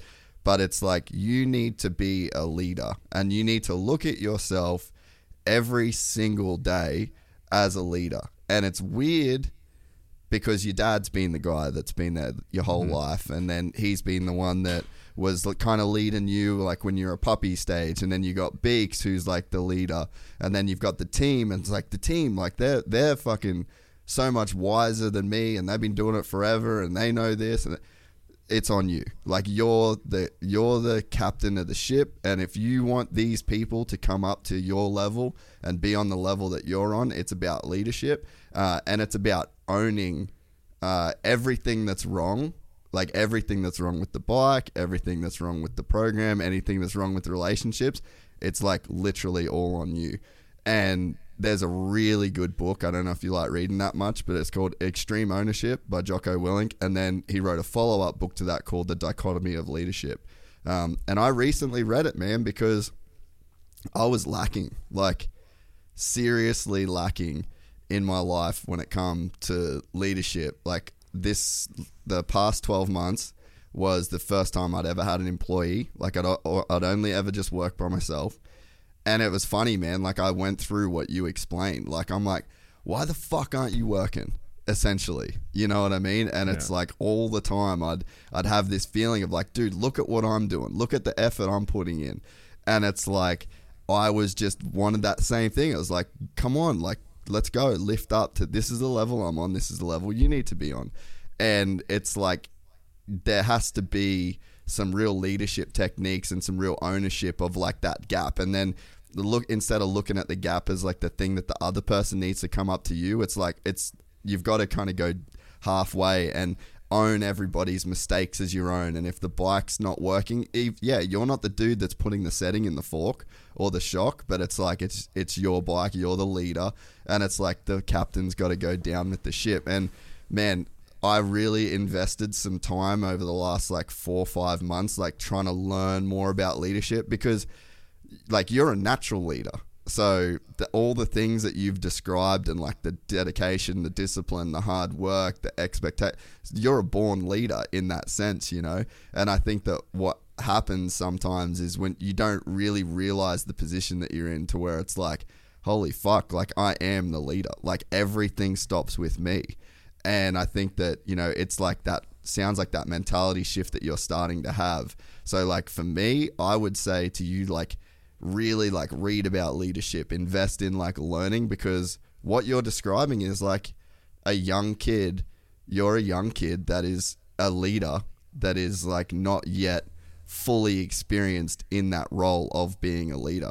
And I think that, man, if you like really get that side of it dialed, like, that might be the thing that is gonna just fucking I completely agree with that, because I mean, I don't want to get into like relationship stuff on here, but like, it's so easy to point the finger in that, especially because you're always going to have problems. You're always going to have stuff, and you have to work through it. But 100%. It's so easy to say that you're not the one that's the problem. And this last, I would say, 4 or 5 months, I've really kind of, well, especially it all started last year when I wasn't getting the results that I wanted to get. It's really hard to point the finger back at yourself, because my dad always told me, when you point a finger at somebody, you always have 3 pointing back at you. And it's hard to really realize it. But for me now, last year, the bike, like I'll say it straight up. Last year, I was not happy. I was frustrated. I feel like I wasn't getting what I needed from the team, and just the effort I feel like wasn't there. And for me, I think a lot of it was how I was not treating them like crap, but I was demanding stuff. I wasn't working with them, and it's hard. It's a tough pill for me to swallow because I've been told that, but it took me 4 or 5 months to realize it. So now I'm at the point where I do need to steer these guys in the right direction. I can't be negative. I got to be positive. if the bike's not great, I got to somehow corral or get the morale of the team up and try and get them surrounding me and trying to just build and get better. So last year, straight up, I wasn't doing it right. That was probably a lot of my problem last year. I wasn't communicating well with the team. I wasn't getting the point across that I needed to get across. So yeah, it's crazy that you said that because you hit the nail on the head, because that's exactly what was going on last year with me. And now that I'm not saying I got it figured out, but I'm definitely on the right path to kind of being able to, like you said, lead people. And just, it's all about getting what you need, but getting people around you to do it. And as a racer, you are in control, but you rely on a lot of people to do jobs so that you can do your job. So I always give credit where credit's due. Whenever I feel like the bike's good, I always tell the guys, like, dude, you guys did a great job, but it's also when it's not good, you got to kind of get the morale around and kind of get them to support you. So yeah, it's definitely something you have to work on. And I've never dealt with that on the Tubity side. It's hard because you're always controlled. And my dad obviously has led me to this point, but now it's kind of in my hands and I have to learn it. And it's been a transition, but like I said, it's been a big learning curve. And for me, I've dealt with it in every area of my life. Yeah, it's cool, man. And like I said, I fucking never want to try and preach like I got some shit figured out. Like, I'm learning, like I'm reading about a lot of different stuff. Like it's a constant process. But I mean, for me, like Rones he started working for us. So like, it's been a year, right? And I just had these like expectations. It's like, this job isn't hard. You just fucking cut the clip, you put the logo, you do, it's easy. Like, technically it's easy, but it's like, there's so much more that's at play. Like, that's a young guy like that. He's got his own stuff going on. He's got his own issues, and like, maybe he's worried about fucking up, and then the fact that he is worried about it means he does. And like, people are complicated. And I think that as soon as I shifted my mindset from like, this is the expectation, meet the fucking expectation, it's not that hard.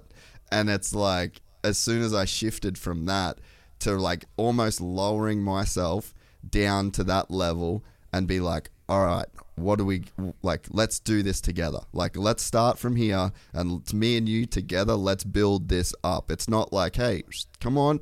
And that's how I really feel like that's kind of how I was for so long. And then you can get frustrated and then emotional. And like I said, that whole like being the calmest person in the room, I think that if that's a goal too, like, again, that's just like, you look at great leaders, and that's what leaders do. They're just like calm, they're stoic, they're very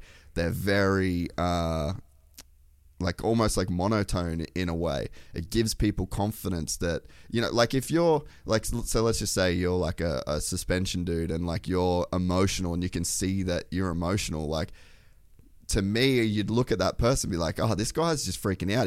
He actually doesn't know what he's talking about. He's just in the midst of, like, kind of carrying on, essentially.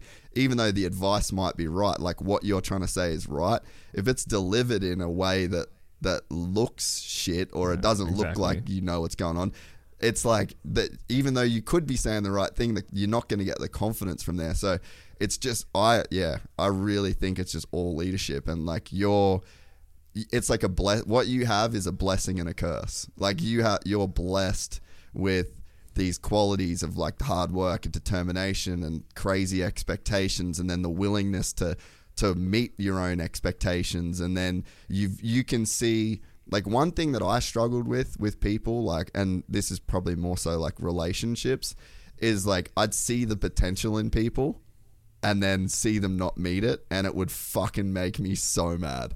I'm like, what are you doing, man? Like, look at what you've got, and you're not fucking doing it. And like, it would drive me crazy. But again, that's not leadership. That's just straight judgment. So it's like, at every step of the way, like, how do you put the leadership hat on and just be like super humble and super gracious and just like help people? Like, just because you can see what somebody can do and you can see the potential that they have, that's not helping them. Like, they're obviously lacking some tools to get there. So it's just like, all the time, man, it's just like, all right, how do we lower and lower yourself? Sounds bad, but I don't mean it in that sense. It's like, lower yourself down, get on the ground floor of like what this problem is, and then build it up together. And dude, it's so rewarding. Like, you know, and in the last few months of working with Rones in particular, it's just like, he's come so far, you know, like just from this different mindset of like real like leadership. And then I'm so proud of his successes now. Like the whole dynamic of the relationship is so different. Like, it gives me so much more joy. Like, before it was almost like there was no joy in him doing something right, because I was like, well, fucking so you should. Like, you're doing your job. But it's like, you know, when you kind of go down and then it becomes this like process that you work on together, that it becomes like really, really fulfilling. And then I think that starts to like generate momentum, and then, you know, you can kind of become unstoppable in that way. Yeah. And when you said like you expect, if you see someone's potential and then you're not getting it out of them, or you're not seeing them fulfill that I have the same thing. Like, it's easy to tell them what to do, but actually helping them and bringing them up it's harder to do it that way. It's easy to tell them, oh, you need to do this, you need to do that. But at the end of the day, if you help them to get there, that's the hard way to do it, but it's also rewarding at the same time when you see them succeed. And one thing I go back to, if you watch The Last Dance, I don't know if you've seen it on Netflix, with Michael Jordan.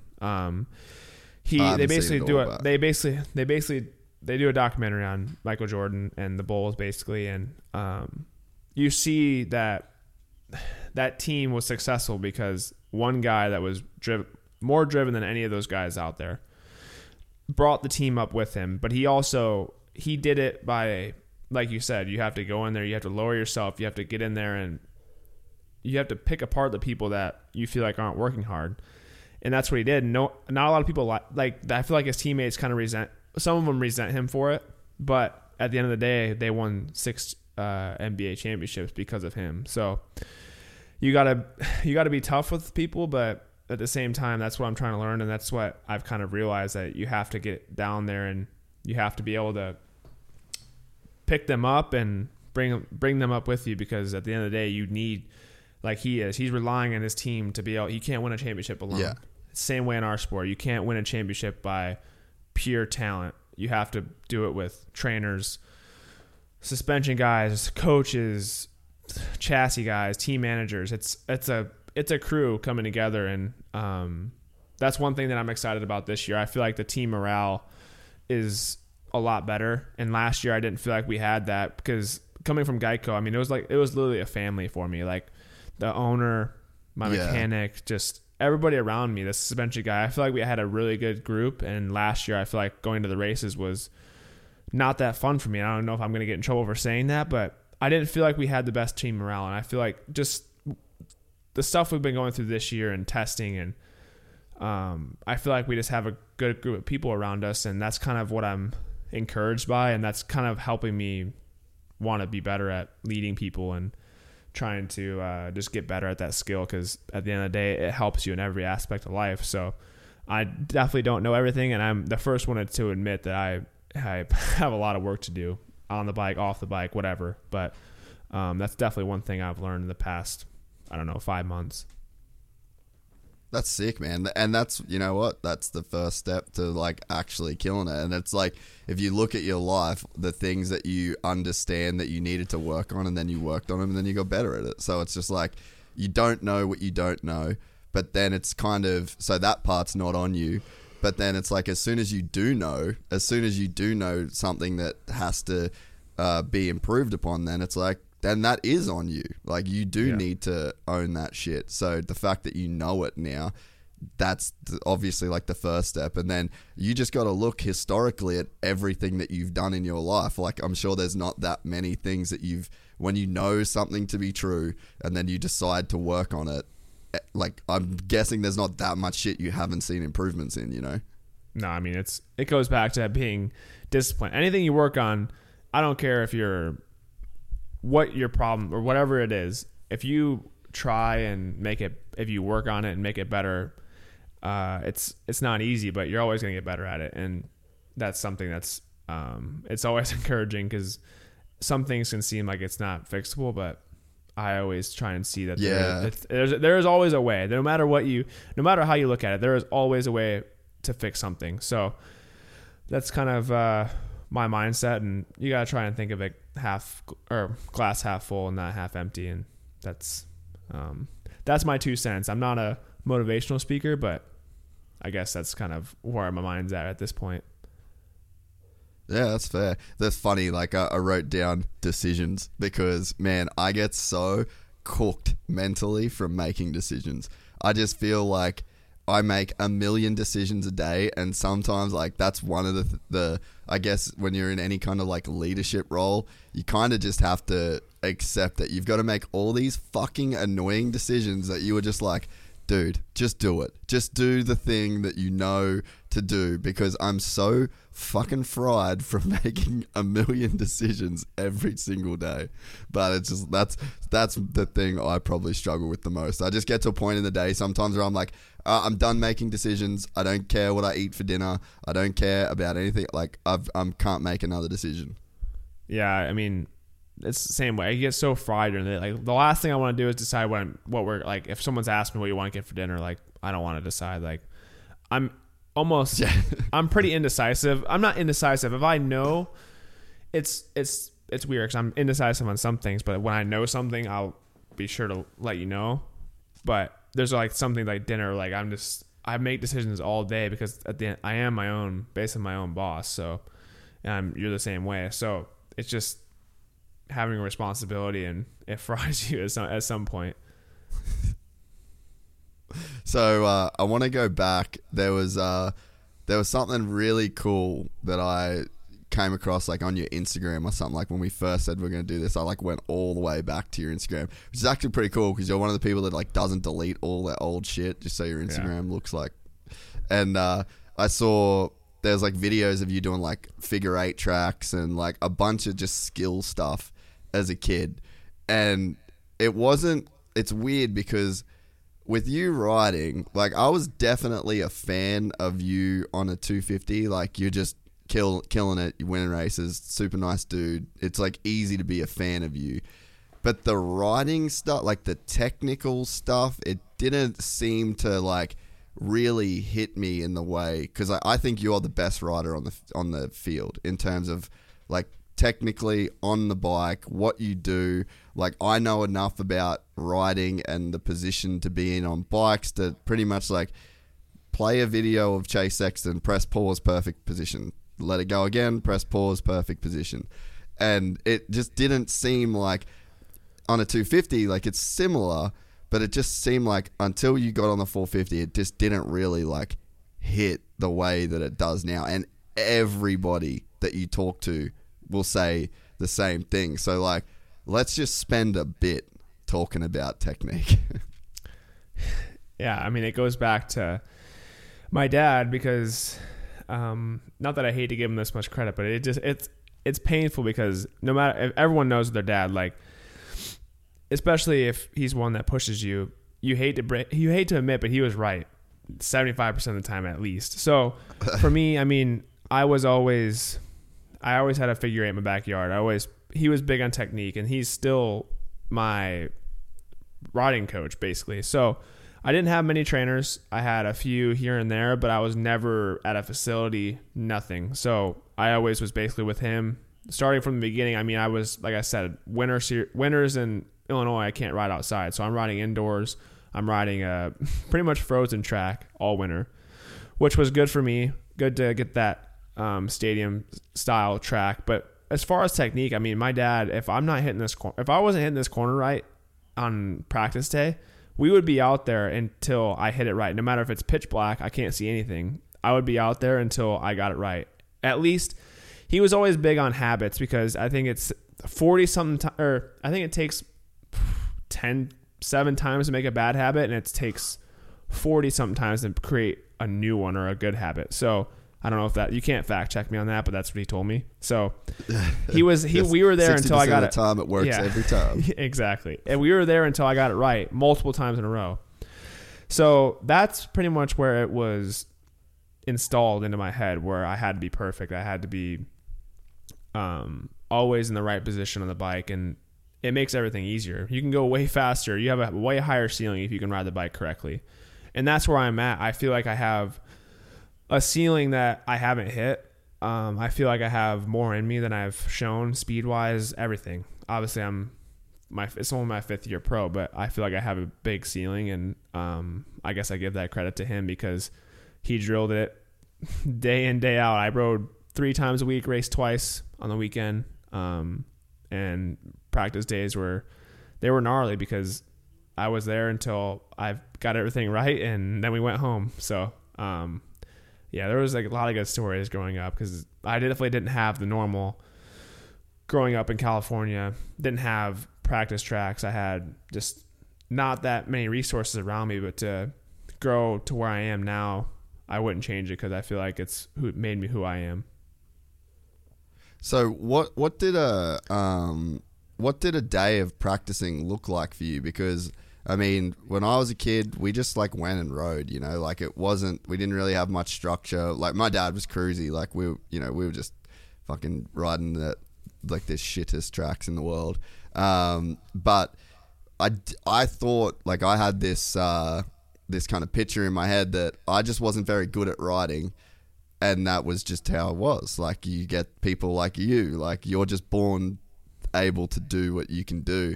And then it's funny, like, it wasn't until I started doing jiu-jitsu and I started like working way harder than everybody else that was on my level, and then you just start fucking these people up, and then everyone's like, man, you're so talented. And I'm like, no, I'm not talented. Like, I go home and I watch tape and I study and I drill and I do this and I train more than you. And so then I was like, oh fuck, okay, maybe this is why I sucked at motocross, is because I just wasn't that guy. Yeah, I mean, so I mean, hard work beats talent all the time, and that's what my dad always told me. I was very talented. I've always been talented on a dirt bike. That's what my gift was. That's why I work my butt off, because I know I have a gift and I don't want to waste it. But so growing up in Illinois, I went to public school through 8th grade. My dad worked 9 to 5 at a car dealership. My mom was a school teacher. We obviously didn't have a lot of money growing up. So that was obviously hard, but I feel like now, growing up and not having much, I feel like I'm still hungry. Like, I wasn't given everything. I still feel like I'm very tight with money. I feel like they gave me a lot of good habits as a young kid. But for me, my dad would get off work at 5. Well, I'd get off of school, ride the bus home. I probably would go out on my pit bike and ride. I had a track in my backyard later, probably from when I was 9 till I was 16. So I go out, ride my pit bike for an hour, wait for my dad to get home at 5 o'clock, load everything up, put it in the back of the van, and then we go to a practice track, which is either a backyard track, or we had tracks around us that would let me come out and ride later in the evening. I'd get dressed in the back of the van, get my bike out, and I would ride without structure. I didn't do 20-minute motos, besides for before Loretta's.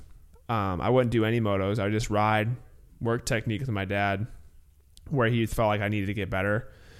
And I ride till dark, load it up, stop, get ice cream, dinner on the way home. Wouldn't get home till probably, some days it didn't get, especially in the summer, we would sit around and talk with my buddies until 10 o'clock. Wouldn't get home till 11, 12 o'clock at night. Wake up, go to school, and do the same thing Tuesday through Thursday. Go race Saturdays. Sometimes I would race Saturday night at a different track, and then load up and race Sunday. So I was racing 2 to 3 times every weekend. since I was 4 years old, pretty much. So it was definitely a lifestyle. And I will always say Illinois has the best racing atmosphere. It's like a family atmosphere. Everyone likes each other pretty much. I have some of my best friends from racing growing up. So it was definitely something cool, and I definitely wouldn't change it. I wouldn't want to be in California. I feel like that's why I have the motivation I have today, because I rode in the winter where it wasn't pretty.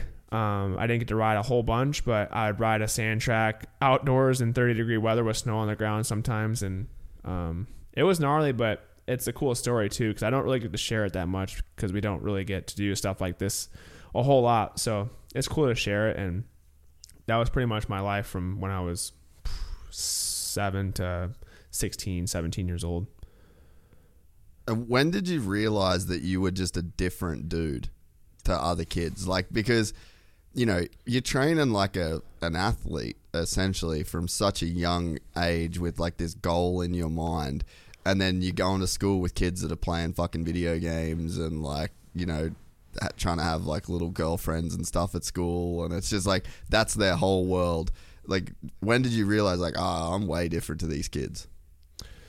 Well, there was like different levels. I knew I was different, obviously, from when I started racing. I was missing all these events at school. I couldn't play sports, couldn't do anything. So I knew I was different in that aspect, but I didn't really feel like I was different until I did homeschooling and when I was a freshman in high school. So when I started to do homeschool, that's when I kind of figured out like, okay, well, I got to make this work. And I am definitely living a different life, because when I was in the school, I mean, I was living a relatively normal life, because as normal as it can be when I'm racing, because I was still going to school. I was still doing everything in school. I had girlfriends when I was in 5th grade. I was doing all the normal stuff. I had one of my best friends was in school with me. He actually rode a little bit, but was mostly, he raced track, was super good at that. So I always surrounded myself with people that I felt like were motivated and driven. And like I said, that goes back to our last conversation. But I really felt like I was different when I started to get in homeschool. And then when I moved to Florida,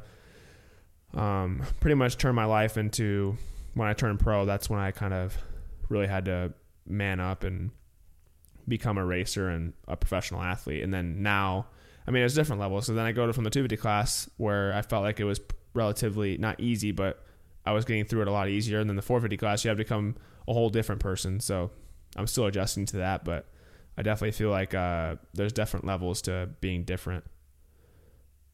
Was there ever like a reluctance at any point where you were like, fuck, I don't know if like I want this, like, because, you know, you can be super driven and you can be talented and you can like see the path for yourself, but like seeing the path and walking the path are just two completely different things. And like, if you really believe in your potential, sometimes it's hard to even like accept the potential success, the potential success that you could have. Like, even for me with the podcast, man, I feel like for the first 2 years, I just wasn't really going all the way in, because I was like, fuck, I don't know if I want everything that's going to come with this. If things just grow and get exponentially bigger, then it's like, that's at a certain point, like you just can't get off the ride.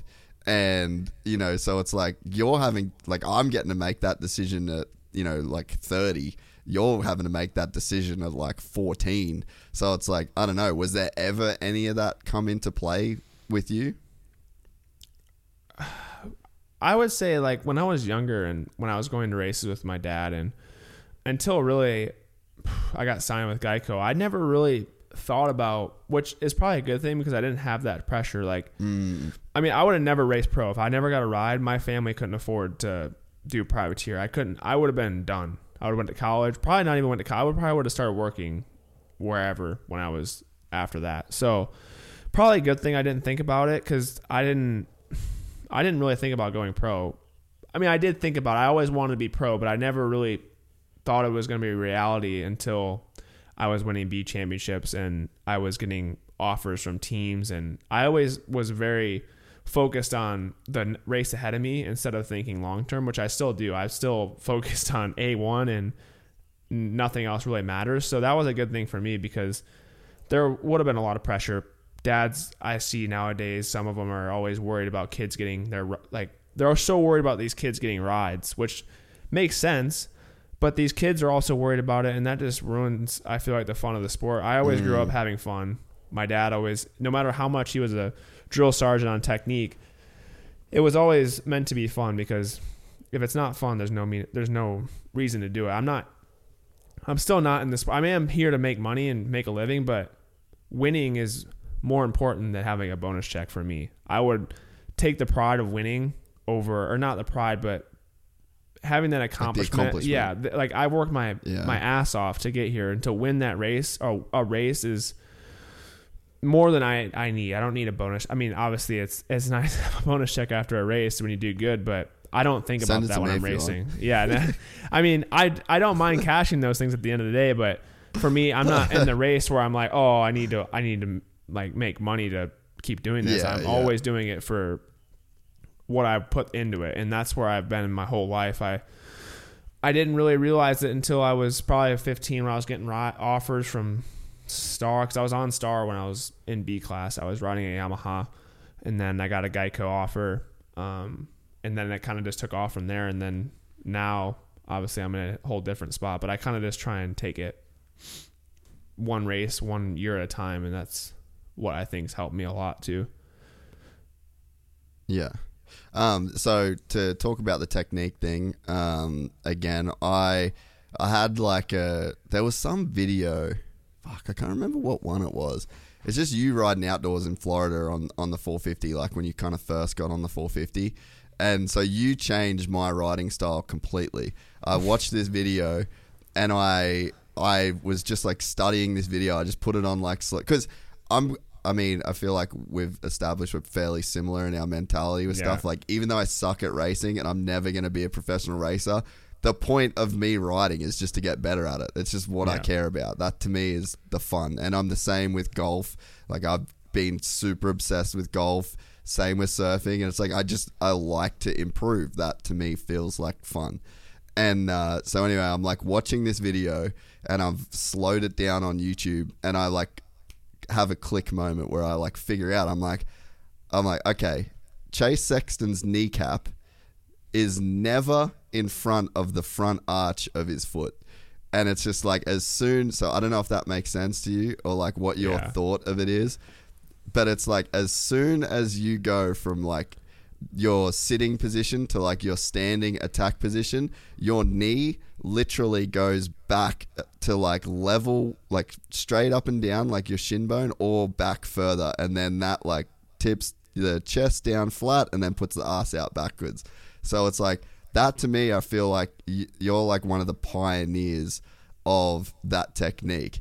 Is that a thing that you figured out? Is that like a natural thing that you did, or like what? Like, I don't even know if this even makes sense. It makes sense, but it's been so drilled into my mind about, my dad never rode a dirt bike, or he rode a little bit. He was never good, but he's really good at picking up what people do really good, and picking pieces of people's riding styles and putting it into mine. And I do everything. Not one part of me on the track when I'm racing or riding is worried about technique. I just somehow, that's one thing I'm grateful for, because I can just do that and not have to think about it. And obviously I have my dad there to watch if I'm doing something wrong, so I'm kind of have that ease where I'm not worried about technique. But I don't even pay that much attention to my own riding style to even think about that, because I'm always working on what other people do better, because I'm trying to build what I can do better. And I feel like technique is kind of my strong point. So I'm always looking on, like we talked about before, what I can do better and what I need to improve on. So what you're saying, I've never even noticed. So that's kind of cool. Yeah, well, I mean, I'd be interested like to go and watch, and like that it's new, man. Like that's the new way that people ride. And I mean, I trained like as hard as I guess I could with all like my work commitments and stuff. Like this year I'm going to go do the same race again, but I'm going to try and train like a little bit harder for it. But man, like it's funny. I've just never thought about motocross in the same sense that I would think about like golf or jiu-jitsu. And to me, like you would think, if I say like, oh, that's like my swing thought, So like when you swing a golf club, you've got a certain thought in your head, I'm sure, that's like, I need to get into like this position. And I'm sort of, for the first time over these last few years, like trying to relate riding back to golf and, you know, jiu-jitsu and the thing where it's so technical, because like that's my strong point in those sports, is like my ability to like look at technique. It's just really hard to put it into play. But yeah, I mean, that was like I guess my first ever swing thought in moto was to never let, in a standing position, never let my kneecap go in front of like the front arch of my foot. So I'd be pretty interested to see you like watch that, you know, technique. But to me, it was just like go from sitting and just throw my knees back like as far as possible, and that get into that position. And, you know, I went to that race in Manji and like I actually did fairly good, and I was doing the same thing. Like I just paused the video at that certain times and like the knees go back, and like it changed like everything.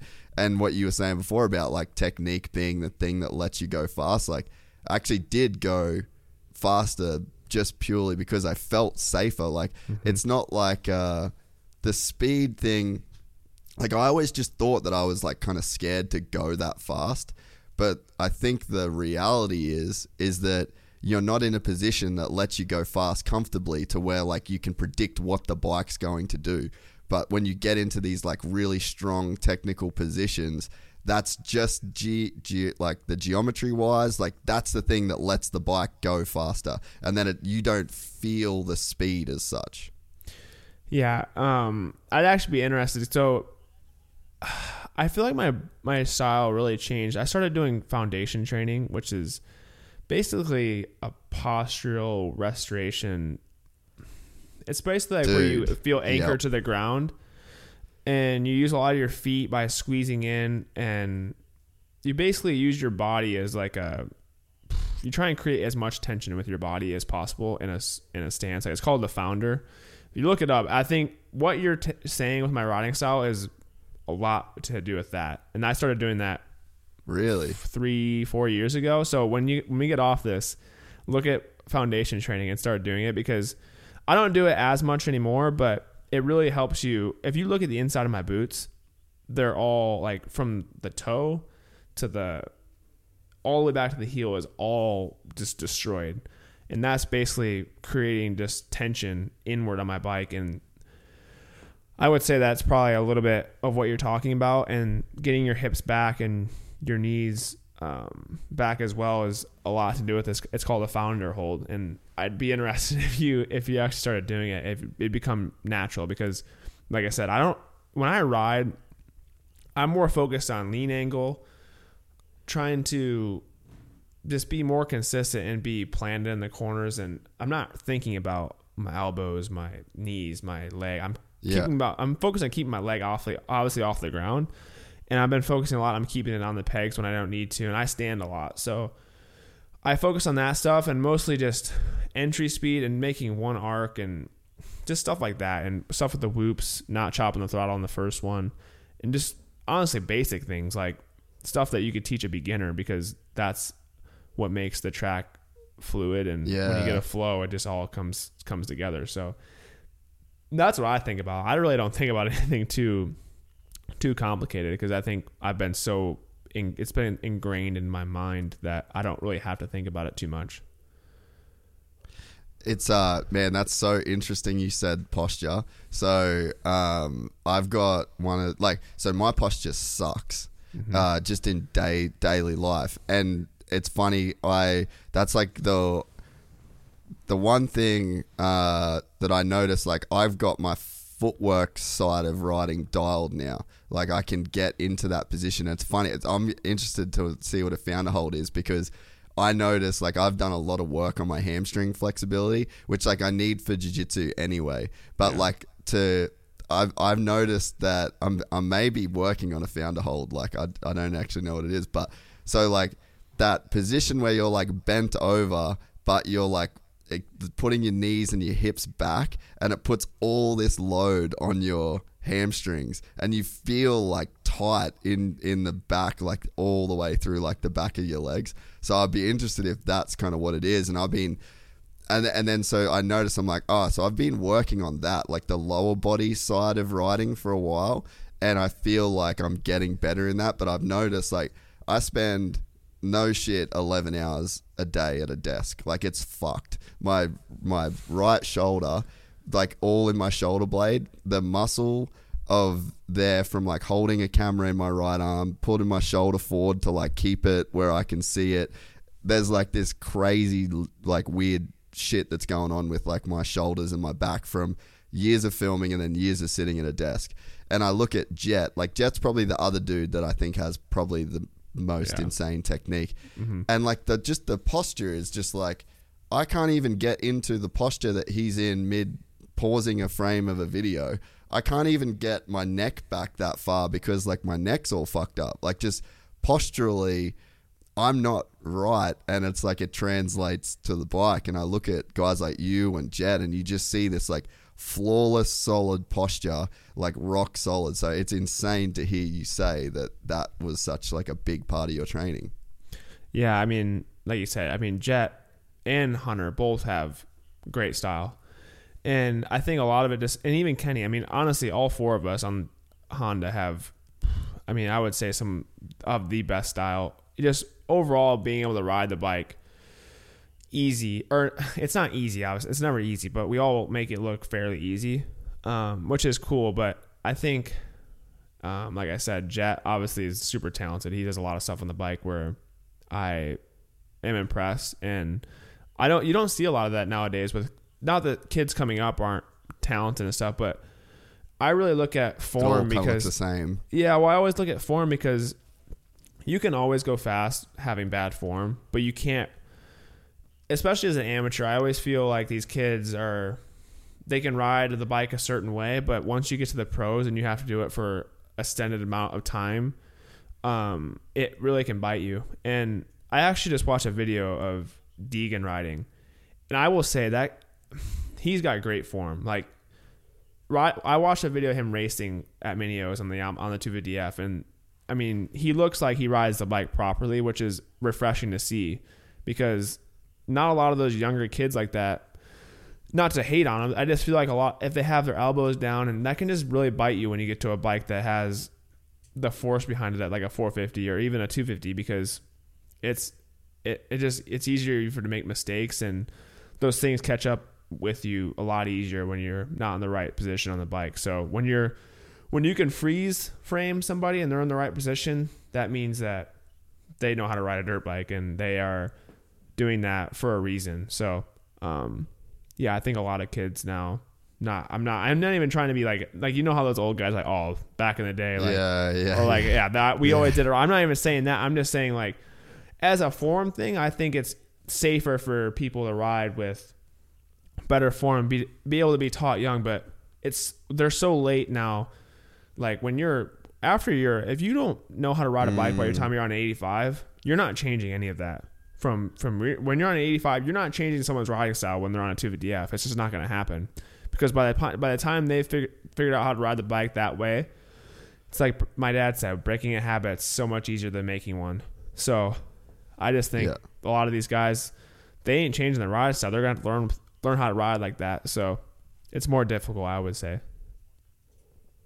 I think it's interesting you brought up Deegan, man, because like I really think that, I mean, obviously I'm kind of biased. Like I'd say me and Brian are definitely friends now after like the last year or so of like doing this together and some, like talking business and shit like that. So I'm definitely biased, and I'm like a massive Danger Boy fan. And it was mind blowing to me. I haven't really spoke about this, but it was mind blowing to me the difference. Like, so he first did the podcast in May, right? And it was before Brian did it. Brian was like, "Oh, I'd love to get Hayden on just for 20 minutes, just to do it." And I was like, "Fuck!" I was not prepared for this. Like, I did not have any questions for a 14-year-old kid in mind. Like, it was hard to converse with him. Like that was a kid. He didn't really know what he was doing. It sounded like a podium thing, and like. I think we must have done that in October, the second one with him. Bro, completely different kid.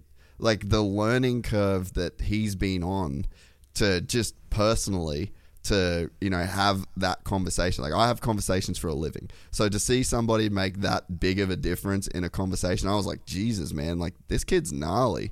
And then to see the way that he is riding that star bike, like I agree, man. Like there's a lot of effort that is going into like him doing it properly. And I think people instantly want to hate on that kid and think that he's not going to do as well as he's going to do. Like, I think if you're sleeping on Hayden Deegan and if you've got any like ego around like he's not working hard, he's just been given everything, they just went to Star for money, like I hope none of his competitors think like that because he's going to fucking destroy those people that doubt him. Like he's just one of those kids, eh?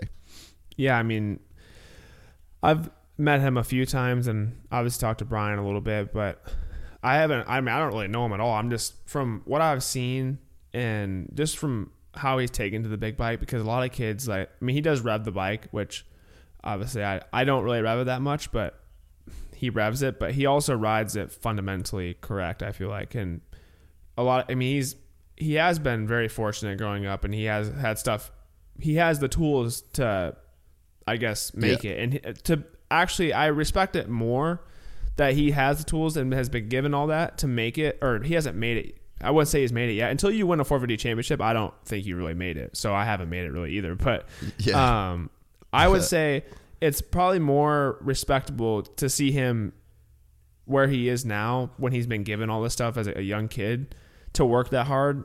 And it's pretty cool to see because he has been very fortunate, but he obviously seems to take it and use it to his advantage.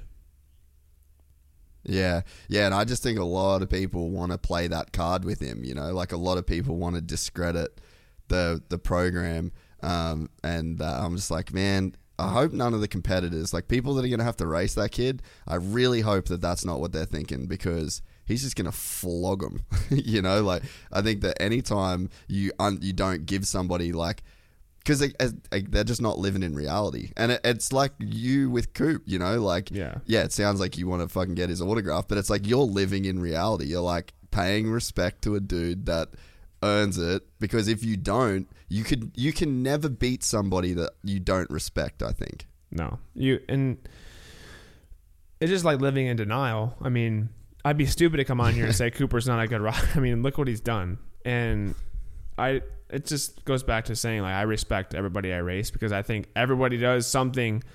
I look at it as everyone does something really good and that you can take from every rider. Like, you could take something from Tomac, Adam, Kenny, Cooper.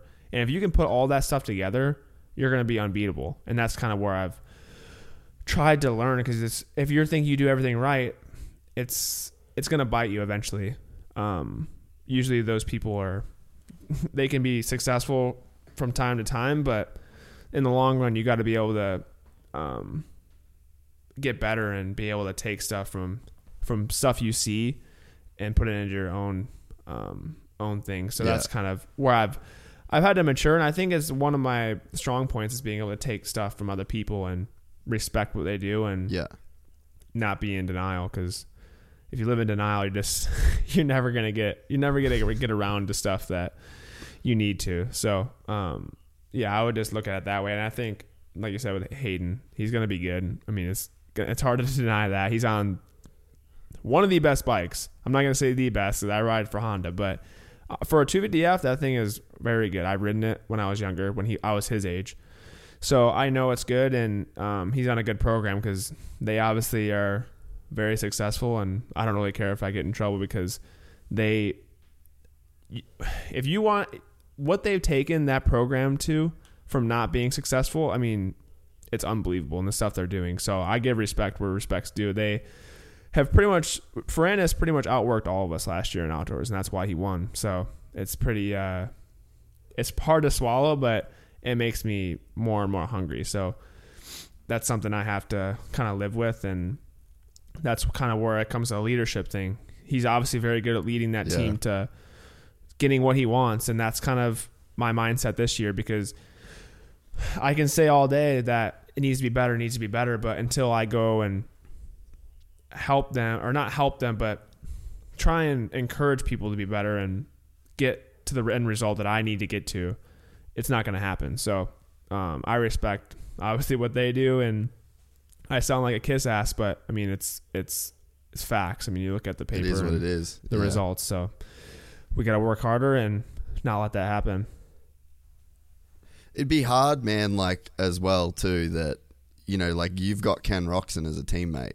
It's like, that's one of the most established dudes in the field, and there's a reality, it's in motorsport, of, you know, like, you get, like, a Casey Stoner and a Danny Pedrosa, and, you know what I mean? Like Jack is going through it right now. Like, Jack's trying to win a championship, his teammates are trying to win a championship. Like, that's a tough kind of thing for a rider to navigate as well. And I mean, like, your debut season on a 450, and you're faster than Kenny at times, and it's like your mental expectation is like there's no difference between you guys, but like statistical probability of Ken winning a championship over you, it's like, I hate to break it to you, but statistically he's got a better chance in everybody's mind. So it's like you are battling, like, no matter what, you are battling that. So it's like, I mean, you're even in the tougher position where, like, you've got to make the most of that situation,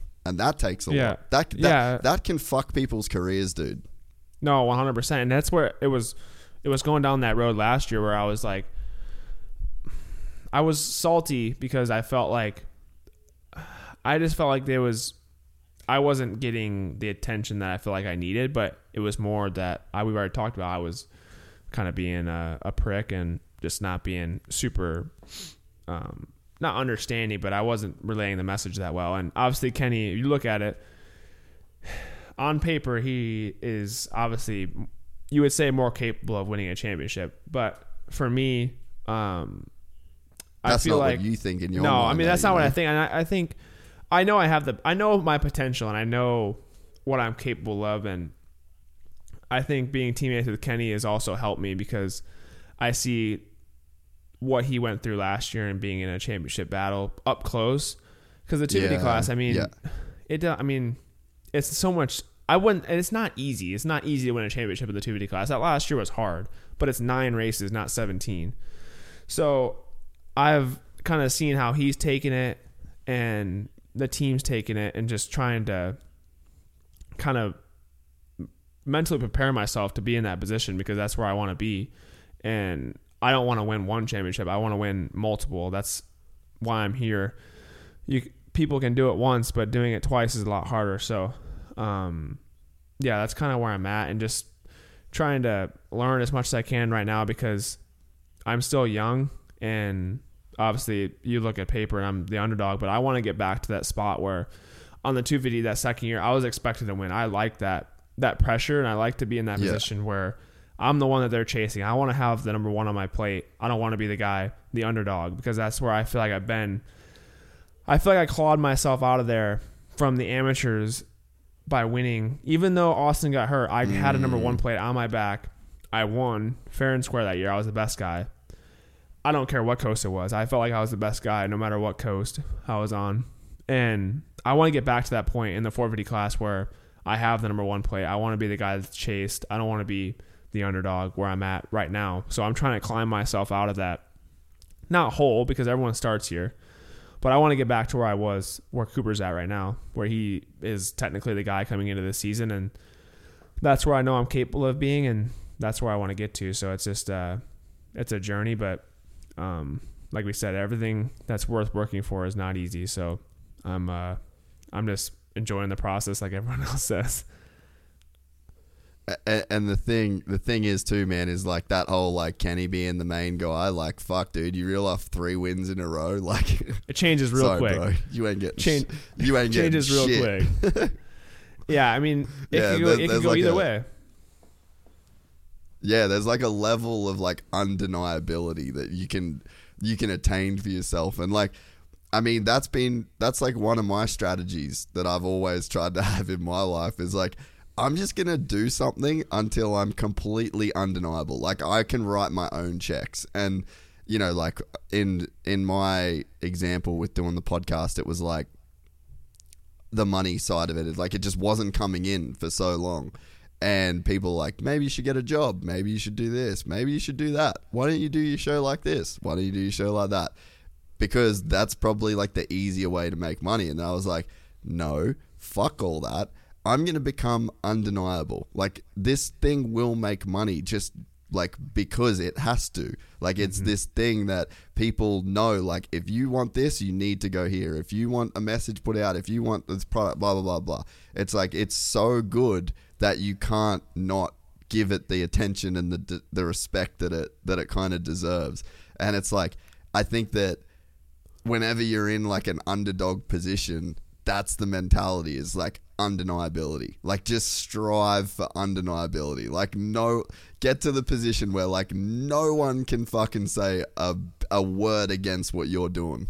Yeah, and that's exactly where I was in 2020, because a lot of people wrote off my first championship, which I don't care what anyone says. Yeah. You have to be there every race. I don't care what you say. Austin beat me 6 races in a row, whatever it was, but I ultimately won the championship. So going into that next year, I looked at myself like I was the guy to beat, but no one else. I don't think anyone, a lot of people did. And I had to race Shane, which a lot of people don't give Shane the credit. He was really good that year. I think, especially in the East-West shootout, it was pretty, it was hard to overlook that we were the best. I feel like we were the best two guys out of any of them out there. So I just felt like I was not given the respect that I feel like I had earned. And when I won the East-West shootout and won the championship, I'm like, all right, peace, guys. I'm going to the 450 class where I feel like I belong and I can ride to my potential, because I feel like the 250 was slow for how big I was, and I was ready to get out, and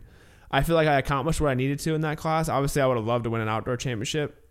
Didn't happen, but I think I proved, even the first year on the outdoors in the 450 class, I won Paula, and everyone's like, oh, well, there was no one out there. I think Kenny said like, oh, well, no one was there. I'm like, that made me like, lit a fire under me. And I'm like, all right, we'll see you next year. And then I ended up not winning a Supercross race, but Washougal winning that one felt really good, because I hadn't had the best year, and to get that win meant a lot and kind of boosted me back up, because I was struggling and I was dealing with stuff that just mentally and whatnot. So I kind of overcame that, and now I feel like I'm ready. I always have a chip on my shoulder. I always feel like I have a point to prove, and I think that's one thing that kind of drives me and keeps a fire under me, because no matter who you are, you always have something to prove. And I really have that mentality that no matter what I do, I can always do more. So I think, again, I've been drilled that it's been drilled into my mind since I was little. So you can never settle. And so what was the process of working with James like? Was that a pretty dope experience to get a chance to work with probably the gnarliest guy to ever do it? 100%. I mean,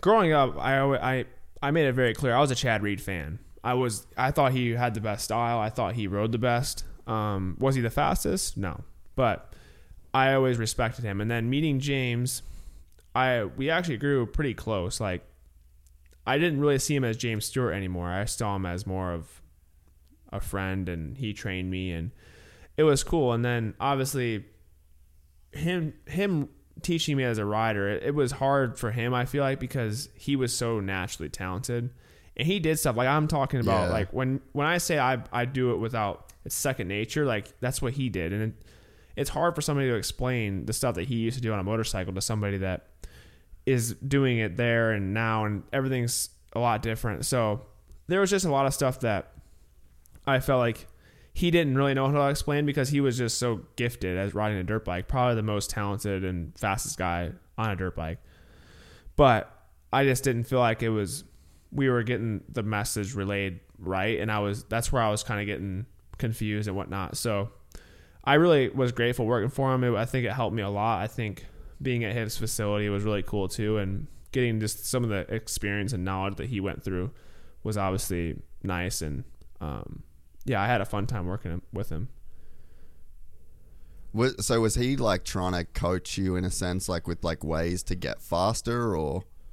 Yeah, I mean, he was more that and just a lot of like mindset stuff and whatnot. And I feel like I kind of like to do stuff not my own way, but I do like to tailor it to myself. And like when I wouldn't say I'm not hard to teach, but I'm also been listening to the same person for my whole life. And he was kind of going at it a different way, wanted me to like sit down a little bit more, and I just wasn't meshing with it. I feel like I was losing that connect. I didn't feel connected to my motorcycle, which was not good when you're racing at a high level. So I was second guessing stuff, and that's where I felt like I was just going downhill. And he wasn't doing it obviously on purpose. It was just I was trying to do something, and I didn't feel obviously super comfortable with it. I was trying because it is James Stewart telling you to do something. Like, you're not going to go out there and, I'm just going to do what I want. I was trying to learn, and he brought stuff to the table that definitely helped me, and I will always be grateful for that opportunity to work with him. Yeah. I mean, I could see how working with a guy that, like, I guess, yeah, it's so visceral, like the way that he rode a bike and the way that he raced, and it was just so in the moment, man. Like, and he could just do this crazy shit. Like, I could just see how that probably doesn't translate to like how do you explain that? You can't explain it. I mean, some of the stuff that he did, you can't explain. So for me, and everything's just changed so much with racing and whatnot. Like, all of us can go fast. All of us can ride dirt bikes very well, and stuff that he did, like quads and stuff like that, the 450s are so much power that, I mean, we're doing jumps that a lot of guys wouldn't do back in the day. So yeah, I mean, he was just so talented that it was hard for him to, I feel like, put it into words, which is not his fault. And I did learn stuff from him, and like I said, I think it was a positive thing. And obviously now we aren't working together, and I do like how it is right now, but yeah, it was obviously a dream come true to work with James Stewart, because he was probably the fastest guy on a dirt bike. And so what's the program now? Like, because so it sort of sounds like it's kind of jumped around a little bit, like over the last 12 months, like, and it you know, you're obviously like, you're searching for something to get like that consistent sort of base. Like, so is that something that's been dialed in this year? It's like, okay, this is what we're doing. We're sticking to this program. We're going to train here. We're going to like just keep it super simple and like keep it that routine. Yeah, exactly. I mean, I'm basically with the crew that, I have Peter Park, which was Chad Reed's trainer at one point, Ken's. So I have him off the bike, but on the bike, it's pretty much just me and my dad. And I think that's how it was on the 250. And it seemed obviously we're in a different class and it's harder, but I think it worked out well for me there. And it just cuts. I think the biggest thing is not cutting out people, but a small circle. And so I'm not hearing stuff from everybody on how to do something. I'm hearing it from somebody that I've trusted my whole life. I have a new mechanic. I have Peter and suspension guy, and then my team. So it's just keeping the group small and keeping the outside influences to a minimum, and trying to hone in on what I need to work on, and not be all over the place with what needs to be fixed. I think I need to focus on one thing.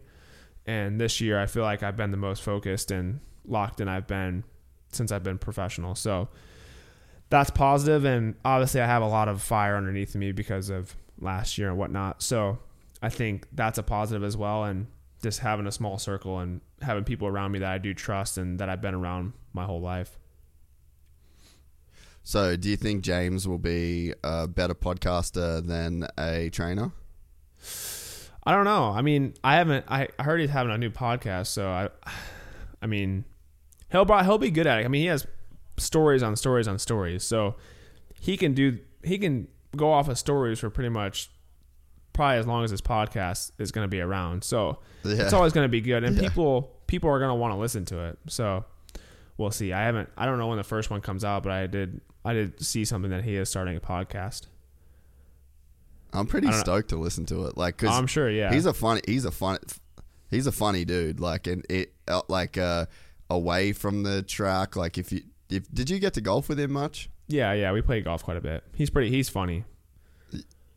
Yeah, like he's like a fun dude, you know. Like if it's not like I wonder the direction they're gonna go. Like I heard he's gonna be getting in, like he's gonna be like flying guests in, and it's gonna be like full sit down kind of deal. So yeah, it's like I feel like if he doesn't have to just do all racing stories for it to be good. Like I think he can just be himself and just like talk shit like he's at a golf course, and like he's a funny dude and like a cool guy.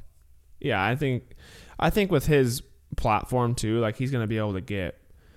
I mean, if he gets Chad in there, guys that he raced, I don't know if Ricky will go in there or not, but he's gonna have people. He's gonna have a platform to get people in there that are gonna have stories, and it's gonna be obviously. I think it's gonna have a lot of older generation people in there, and he'll probably have some riders from now, but yeah, I mean, he can just. I'm just saying he could go off of just old stories, but he's gonna obviously he has a good personality. Yeah. He's gonna be able to figure out how to run a podcast. So, yeah, I'm sure it'll be good. I mean, it's like Bubba's World when he had it back in the day. It was an entertaining show to watch. So I'm sure he'll figure it out, and I think it's something to do in your free time as well.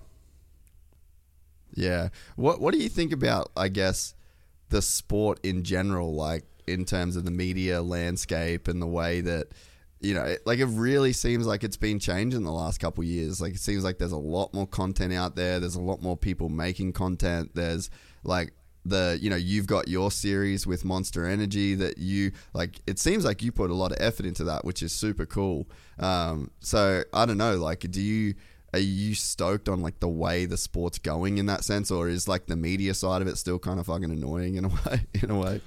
I mean, I always want the sport to be growing because it's what I love to do, and I see other sports media and I see other platforms on whether it be basketball, F1, MotoGP, and I feel like they are portrayed in a different way because it is a little bit more professional, and that's one thing that I respect about this podcast is it's really professional in the way that you do it and the way it's ran. So I try and just bring another side of that with the series. Like if I do something, I want it done right. So, and I think that's a positive way of, I think that's what's going on right now with media. I think everyone's kind of trying to change and make it so it is more professional. And I respect that because I think our sport deserves to be mainstream or more, whatever you want to call it. I think it has potential to be something bigger than what it is right now.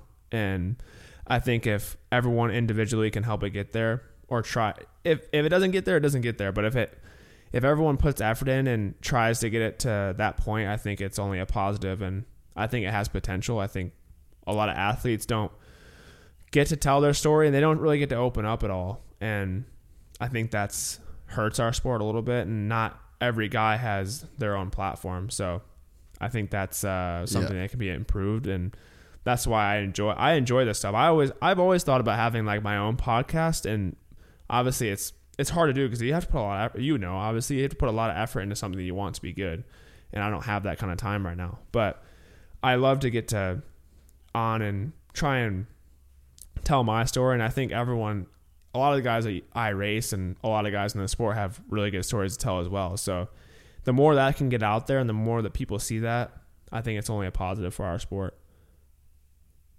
Yeah, no, I completely agree. And I think that there's like an element of, it seemed like for me anyway, that people were like just waiting for the sport to blow up. I agree. You go like, yeah, this is super cool. And it's like people were just like waiting and just doing the same shit over and over and over and over, and not really like looking outside at other sports. And, people criticize me for always trying to compare it to the UFC. And it's like, well, they sold the UFC for $5 billion. Like Mark Wahlberg is there every weekend. Shaq is there every weekend. Like it's got this attraction to these people. And it's like, there's no difference to that to what our sport is. You know what I mean? Like that. Obviously the sport is different, but it's like same great personalities. It's an exciting like action sport. You can get really close to the action. There's so many kind of similarities, but it's just like people have to, like you said, uncommon amongst uncommon people. Like we got to start doing some uncommon shit, and I think that's why Jet's doing so great. it's like he's really taken some risks with this shit. And, you know, the Deegans with their YouTube channel, like, that's a risk to do that. Like, to follow a kid around for his entire life and to be so ingrained in that world. But it's like, I think that, yeah, for a lot of times, people were just, like, hoping that the sport would get bigger and just, like, waiting for someone else to do it. And it's just like, why not? Like, why can't I have a podcast that millions of people listen to that get them excited to watch races and go to races and you know, be a part of the sport? And why can't riders come on and swear and fucking carry on and talk about partying? Or like, why is that not okay? Like, Dana White literally tells journalists, like, they ask him a question and then he says, fuck off. If he doesn't want to answer the question, you know, it's not like everyone has to do that, but it's like, what are these rules that we're following? Like, who made these rules? Who said these rules are what we need to do? Who said that we need to follow the same way that it's always, like, I don't understand where this has kind of come from. And I think that, yeah, we're sort of starting to, like, see that a little bit now. People are just kind of being okay with dipping out of that, you know, that standard deal. And it's like, people should just lean into who they are and who they want to be. Yeah, I agree. And I think, I mean, you watch post-game, post-race interviews from any sport. And one thing I like about NBA is, like, they can go on there and show their true colors. Like us, like, we can't cuss on there. We get fined. Like, we've been so trained to do this so black and white and not have a personality that it's kind of hindered us, I think, our sport in general, where I think a lot of other sports, you can have a little bit more color, a little bit more, I wouldn't say freedom, but you can just, I guess it is more freedom. You can do more.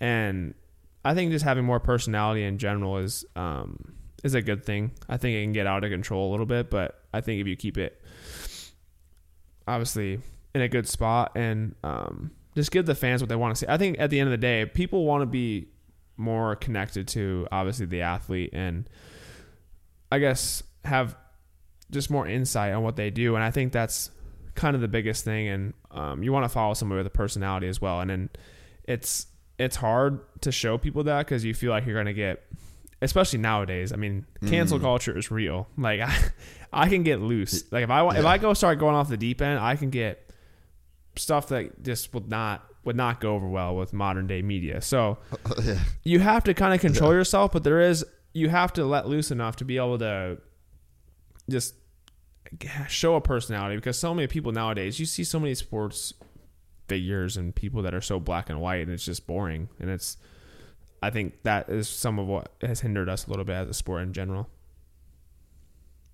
So do you legitimately get fined if you cuss? Yeah, you're supposed to. I haven't tested it out, but you are supposed to get fined if you test it right now. Wait. Actually, you have to do it. You have to do it on you have to do it on the podium, I think, or a post race. Dude, I want to say it's something stupid. I want to say it's like $1,000 or $2,000. I think they say it in the riders' meeting. I will pay your fine if you ever decide that you want to cuss on the podium. I'll pay your fine. If it's $1,000, if it's $2,000, I'll pay your fine. If I deal handshake on it right now. If I cuss once, it's gonna be bad because I'm gonna if I'm that mad to cuss on the podium, I'm gonna go off and I'm gonna lose. That's not gonna be good. I'm gonna have 7 fines because they're probably gonna add them up on how many cuss words I say. But I'll pay one. Yeah, you'll pay one, then I'll get someone else to pay the other one. But no, I don't know. It's just you're paid to be such. You don't want to say the wrong thing, but I think a lot of people are so nervous on saying the wrong thing a lot of the times, and I think that's a lot of what our sport tries to teach is trying to be right for the media and not show any personality, and it tends to hurt us. And I enjoy doing stuff like this where you can actually have a conversation with somebody and get more in depth, because I think a lot of it is as well as it's all surface. Everyone sees you on race day. Yeah. And it's all surface stuff. No one gets in depth stuff. Like no one talks about their families, what they grew up doing, where they came from. I mean, it's all surface stuff on race. How was your race? How was this? How was that? Why'd you do so shitty? Or why was it good? It's the same questions every weekend, and I feel bad for the media too, because they can't. I feel like they are so used to putting that stuff out there, they're feeling if they do something different, it's just wrong. So I don't know. I'm not a media person either. So. Yeah, but no, like it's right, man. So like the way that I've always seen it is it's like this funnel effect.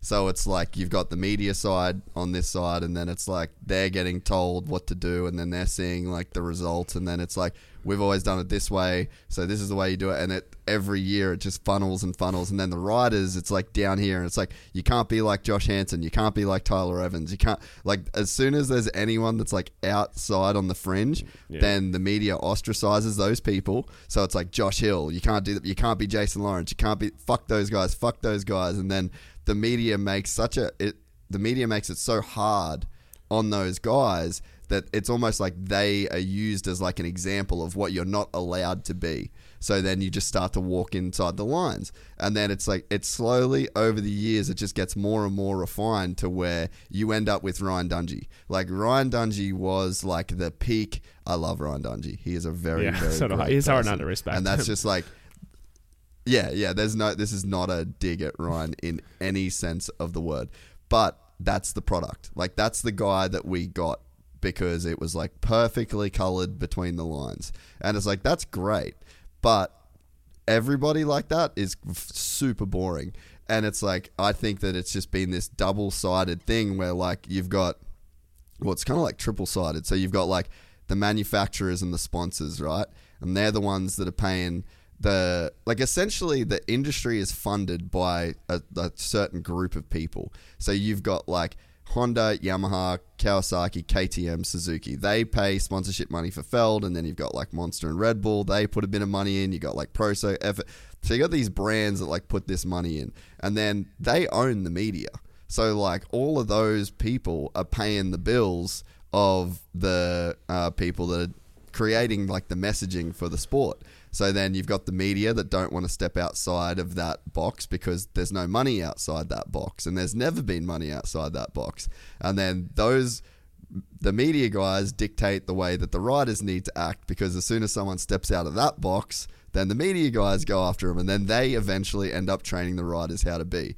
So it's just been like generations of riders and brands and companies, and it's just got into like this weird little period of stability where it's like, this is the template of what you be as a racer, this is the template of what you say as a media guy, and this is what our sport looks like. And I mean, that's been one of my goals, is like, hey, I'm gonna get my own money, and then no one can tell me what I can do, and no one can tell me what I can say, and I can ask riders different shit. I can do it differently. And in my head anyway, it's like you step outside of those boxes, and then you can actually let somebody, it's like you can give a rider a license to do and say and be whoever they want to be.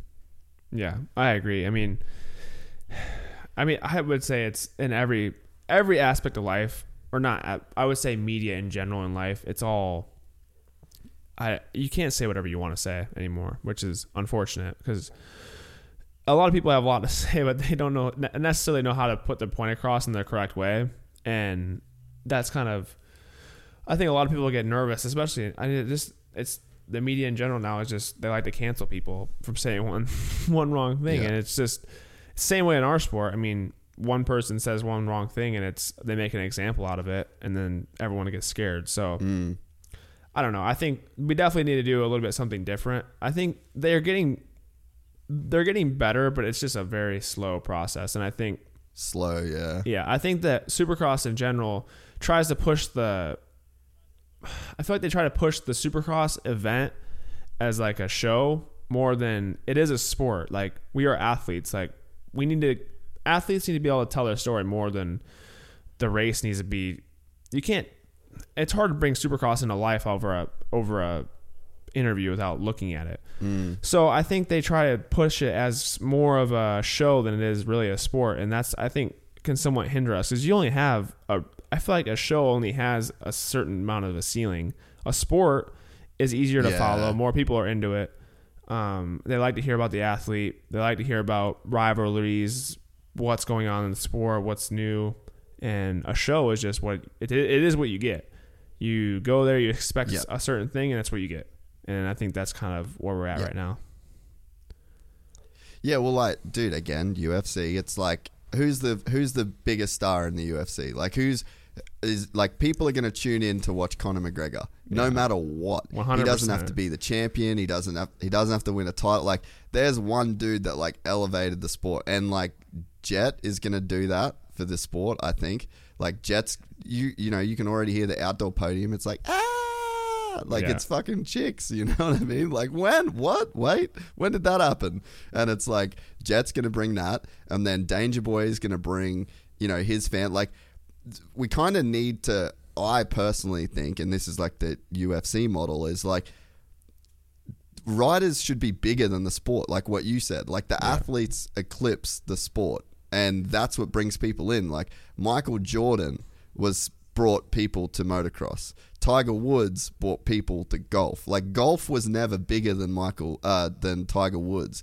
Basketball was never bigger than Michael Jordan. And it's like, I think that by the media trying to control the narrative, and by like trying to paint this perfect picture of like what this sport is, you're just never going to allow for like that superstar that can come along and elevate the sport to the next level. Like, if you watch the UFC, it's always been, and I've been a fan of that for 20 years. Like, I loved martial arts my entire life. I've watched it go from nothing to one of the biggest sports in the world. And at every stage, there's an athlete that comes along and elevates the sport. George St. Pierre elevated the sport. Brock Lesnar elevated the sport. John Jones elevated the sport. Conor McGregor elevated the sport. Boxing and Floyd Mayweather. I don't watch fucking boxing fights unless it's like a Floyd Mayweather or a Canelo. I don't like boxing as much as I like those boxers. And I think that it's the same. Like, dude, Ricciardo in F1. There is so many people that do not give a shit about F1 but love Daniel Ricciardo. So, and I think that the sport is like doing itself a disservice by making guys like you feel like you can't be who you want to be, because it's just not giving you a chance to like be the guy that brings people to the sport.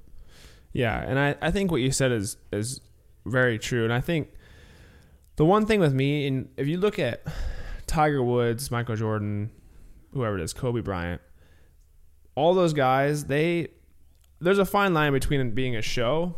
Like, the person, I would say, is you either can be the show and not achieve anything, or you have to have a fine line. You have to go out there and win, because Michael Jordan is not Michael Jordan without him winning. He was not, I wouldn't say Michael Jordan's personality wasn't something great. It was something that people could respect and look up to because he was as gnarly as what he was. And that's why I look up to him. Tiger Woods, the same exact way. So I think you have to, which is my goal. I want to be, like I said, uncommon amongst uncommon people. I want to win, get that respect. And then you have more of a foot to stand on, I would say. You have more money. You have more resources to do stuff. You have everyone behind you. So that's kind of where I think is what the sport needs to kind of allow that. When you have that foot to stand on, you need to be able to go out there and show it. So that's kind of where I'm at. I want to work my butt off, my ass off, to get to that point where I'm winning consistently, where like James or like a Ricky or someone. I think the sport is not beyond that, but I think it's hard to win consistently like that. But I think I have what it takes to get to that spot. And I think if I can do that and get to where I'm winning consistently, and then I have that platform to stand on, I can do a lot more, have a lot more freedom. Like Michael joining with, it takes that one thing, like him doing Nike, where Nike wasn't even Nike was nothing. It wasn't nothing, but it wasn't what it is today without Michael, without Jordan. People still, the Jordan shoe is the most iconic shoe. I wouldn't even say, honestly, because it is because of Michael. He's the one that gave it that base to stand, like that platform.